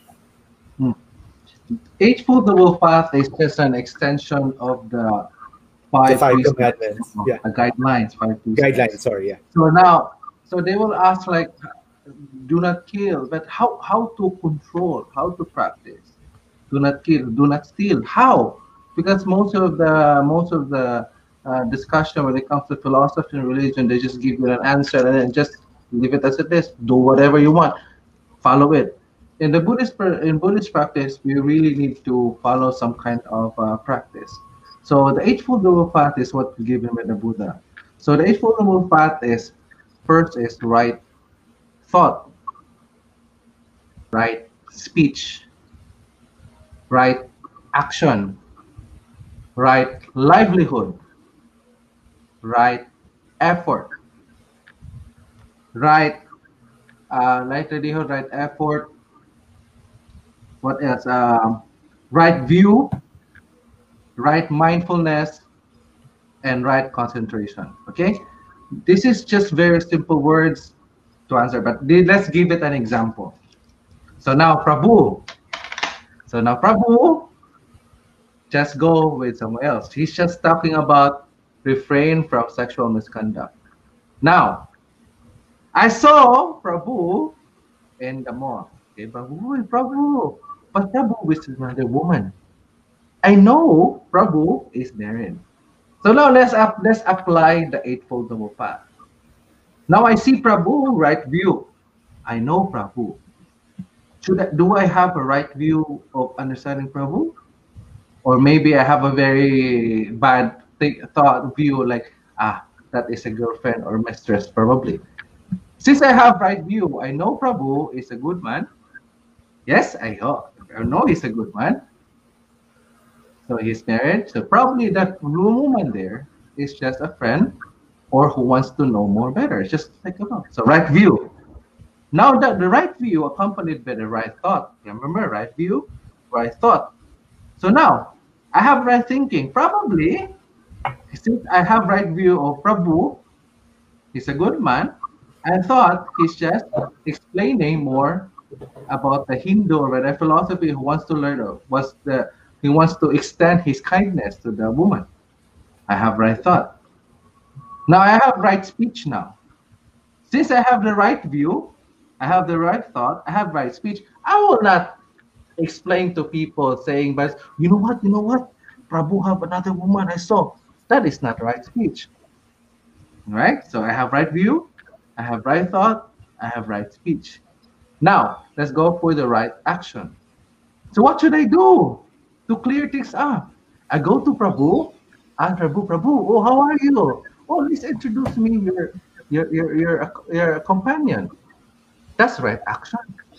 Rather than just telling them like, oh, never mind, I'll just send message right away, take a picture of Prabhu and post it on social media. That's not right action.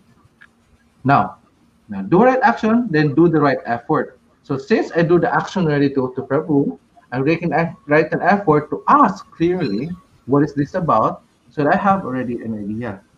Okay, good. No problem. So now that is what they call as 5. Now the 6th one is the right livelihood. According to the Buddha, he said, no matter how good you are, if your livelihood deals with prostitution, deals with killing, deals with harmful like vices, intoxicants, anything that's harmful to the environment and nuance, you are not happy. And I truly believe that those people who are doing this kind of business are not really happy. I mean, they're depressed, honestly speaking. As a person who's selling guns, are they happy? No. Are they happy? As people are selling prostitution, are they happy? Of course not. So right livelihood, it really affects more. So that's what I said. And then right concentration, the 7th one and the 8th one, right concentration and right mindfulness. The right concentration is what considered as the practice. So this is what we call as yoga. So concentration, you concentrate, you meditate like that. So that is what we call as the seventh practice. And the eighth one is the mindfulness. This is pertaining to the knowledge. So mindfulness also includes wisdom. So how will you do that? Experience more, read more, be kind, and be human more. Humanitarian. So that's it. So if we humans practice simple as this, right view, right thought, right speech, right action, right effort, right livelihood, right concentration, and right mindfulness, I think we have a better place, better world for me. Awesome. Well, thank you for explaining that. I mean, I personally learned about that before, and you really explained it very, very well. So thank you for that, Rachel. So we're at the basically the end of the episode. I don't want to keep you guys, super long anymore. But before we end the episode, no, I just have one last question for each of you, and that is, as we all know right now, the world right now is a bit in turmoil in the sense of how people act, how people prioritize certain things. I think you guys understand where I'm coming from. So, Hmm. based on your spiritual side, how could you suggest, or how, in your opinion, could you yourself help make the world a better place for everyone? It could be small, it could be big, doesn't really matter. And I would like to start with Radha with this one. Okay. Uh, this world, we have to realize that uh, perfection is a struggle here. We have to deal with that. I think less expectations of what will be happening in life. You know, we have to be mindful of today, of now, of the now. Than living in the past, or dreaming of the future. That our action is what will be our action, the best action now. So that's the true mindfulness. And making this world better, it means it's also becoming better in ourselves, in our lives. So uh, if we have that in us, then if we start, as the famous Hindu personality, Mahatma Gandhi said that, Yeah. be the change, be the change you want to be in the world. If you want to be that, want to be this, if you want this world to be a better place, then be a better you. Be a better with ourselves. So I think that's it, Paolo. Yeah, very, very, very beautiful, Radha. Thank you for that. Mm. How about you, Rachel? Oh, since you just asked me about Eightfold Noble Path, Yeah, I know, right? I connect, was meaning to ask you that earlier, but connect, connect, right? Connect. yeah, yeah, yeah. As much as possible, let must have a right view first, rather than thinking that this world needs to change and this world is really bad. According to the Buddha, this is still a beautiful world. In this beautiful world, we are like a lotus that blooms in the body flower. Let's be clear, this world is a beautiful place. Now, I will not pretend to be very idealistic and it is all beautiful and wonderful for the eyes of most people. So now the Buddha recommend only three. In Sanskrit, we call this one Dana, Sila, Prajna. Not Prajna massage, huh? Prajna. Dana, Sila, Prajna. Dana means generosity. Since I have the right view, I have the right fold, I follow the Eightfold Noble Path. Dana, generosity. So naturally, I see a beautiful world. I contribute to the more beautiful, to make it more beautiful. I donate. I'll be more generous. Since I see the beautiful world, I don't see the world is negative, right? Now, sila means morality. Since I saw the world is beautiful and wonderful, all of you are creatures, are beautiful creatures. Danny, Paulo, Radha, all beautiful creatures. Then I admit and I must adhere to moral values. I'll respect in every one of you so that you will also understand what it means to be respect and respect other people and yourself as well. That is what we call a sila. Next one is the prajna or wisdom. Since I see the beautiful world, this is a very beautiful world. Beautiful place, mountains, businesses, malls, technological advancement, clothes, everything is beautiful and wonderful. But people lack understanding of the wisdom behind all of this human advancement. Humans evolve, civilization grow. Why? Because people who develop this kind of conveniences for humans to evolve understand the wisdom behind it. Sad to say, most humans doesn't understand the wisdom behind it.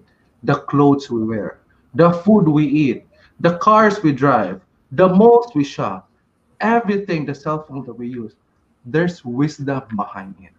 So that's what we call the one prajna. Humans should understand the wisdom in everything and everywhere because this world is a beautiful place. That's it. Amazing. Simply amazing, Regil. Thank you as well. How about you, Danny? You're on mute, by the way. Can you repeat the question? And I So, was yeah, like, what? So yeah, it's basically like when people see the world right now, no, I mean the general perspective is it's not doing so well, right? I mean society, things like that. And Radha and Regil have their own views and how to fix it in a way, quote unquote. So for you, like, how could we help improve the world in that sense? How could we make it a better place for everyone? Well, in this current situation kasi, like we're in the pandemic. We're still in the pandemic. So a lot of things have changed. And I guess a lot of people weren't able to pivot to something, to pivot from seeing the world right now as a grim place. Pero I think there is beauty in, I guess, being stuck in this situation. That we were able to look into possible ways to work better at home without needing to physically go to the office. And I know as someone who works in a corporate job, I had to travel before, and a lot of people didn't see the value of going to work before, and then you're doing something mundane like going to work. But once it was taken away, and you were forced to be to be stuck at home, it kind of turned your world around in some way. And a lot of people see it as, I'm stuck in this wall, in this four walls, and I don't know what to do. But there are some people who are able to make do with the situation. So they were able to, look for things that gave them value in life. They were also, well, there are also people who have had time now to spend with the people that they work for. I mean, they work because they have to provide for their families, and now that they're at home, they're able to actually be with their families during work times. And I feel like it's all a matter of perspective too. Like, would you rather look at the negative? Like, are you always going to have to look at the negative? Because I know as a person, the more that I look into the negative, the more it unfolds into the negative space. So seeing something and not giving it energy or power, like the negative side, but just seeing it for what it is. Like, okay, we're stuck in this situation, then what can we do to make it better? How can I improve myself? Like, how can I make this time about, working on myself? Maybe not physically, like a lot of people did exercise, maybe mentally. Maybe what can I do to enrich my soul? Maybe this is the time wherein I can just sit down and then learn other things, read tarot cards or learn read books about spirituality or learn about Hinduism, Buddhism, or whatever, and just see what it feels like. Because this is the time wherein maybe the destruction of something will yield to the blooming or the the rebirth of something else. Like maybe this is the time for us to sit by ourselves and look within and see what comes up, because I know like things happen for a reason, and I feel like this is a great reset in most in everyone's lives apparently. And I guess there is no concrete answer as to how can we make the world a better place, but I guess it really starts with within. Like what if I've been listening here and then I've heard something wherein how can you give when you can't give anything anymore?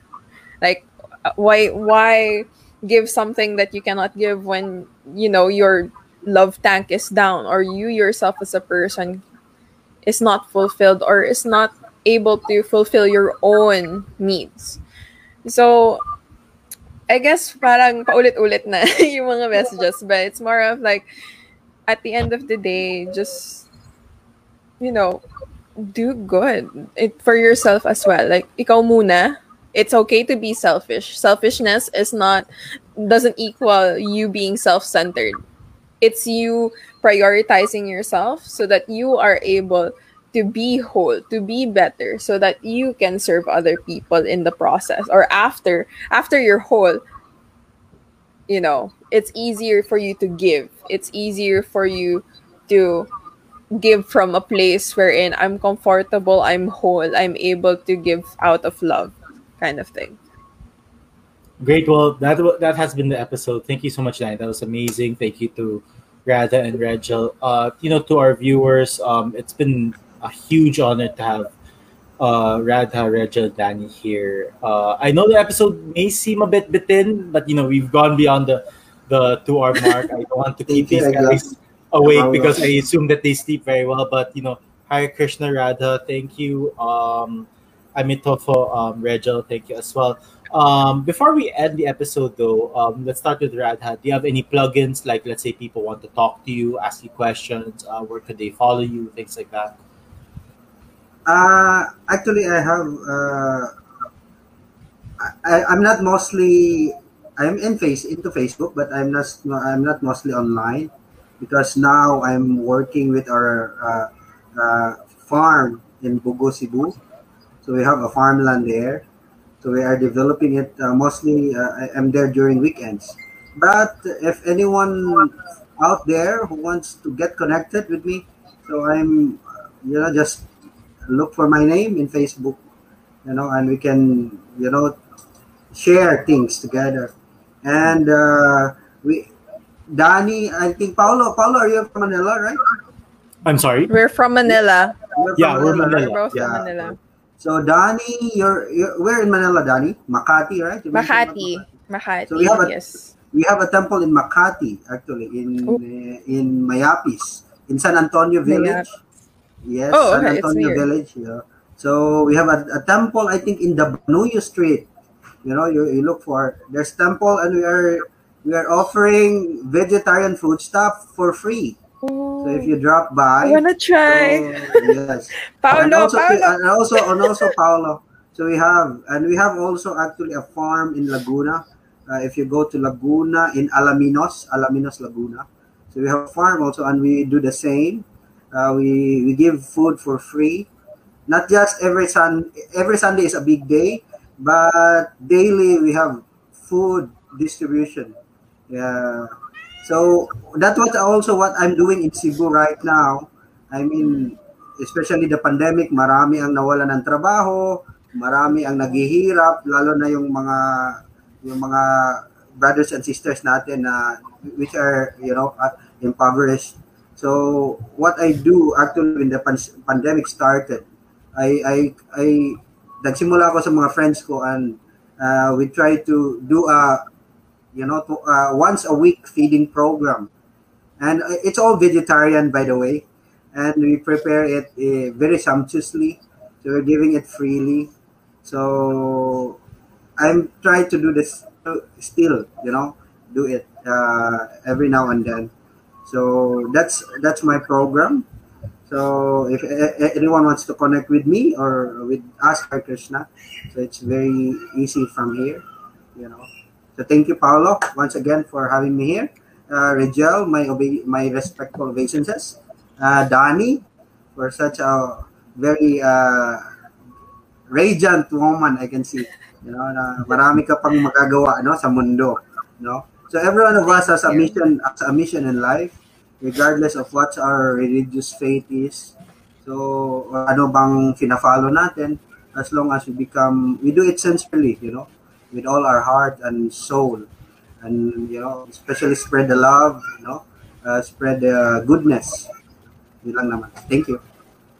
Hare Krishna, Radha. Thank you. How about you, Rachel? Me? They can contact me directly in my Facebook, or they can like our Facebook page, Cebu Meditation, or they can also contact our Buddhist temple, Chuun Buddhist Temple. Unfortunately, our temple now is closed, but we do community pantry. Before, we actually have every week meditation session, and also we cannot do for now, so there's nothing we can do much. So they can look for my name. They can ask me. They can like our Facebook page, Cebu Meditation, or the temple's page, Chuun Buddhist Temple. Ito for Regel. Thank you. How about you, Danny? Okay. Anyway, people can reach out to me on Instagram. I know my old Instagram got blocked. Anyway, it's iamnudista.png. So that's where I'm mostly lurking. But if people know me on Facebook, they can always add me as well. Great, all very sweet and short and sweet, Danny. Thank you. So Iglap will be back next week. Again, thank you to Radha and Regel and Danny for being here. Great episode. Thank you so much, guys. Iglap will be back next week. We will have Jamie Casino, where we'll talk about her journey in life and how she's done so far. But again, it's been such an honor, a pleasure, and I learned so much from each of you. So thank you again so much, Radha. Thank you so much, Regel. Thank you so much, Danny. And to all our viewers who watched, thank you again. Keep safe, stay safe, and take care. See you guys again next week. Thank you, everyone. Bye, everyone. Bye. Bye. Hare Krishna.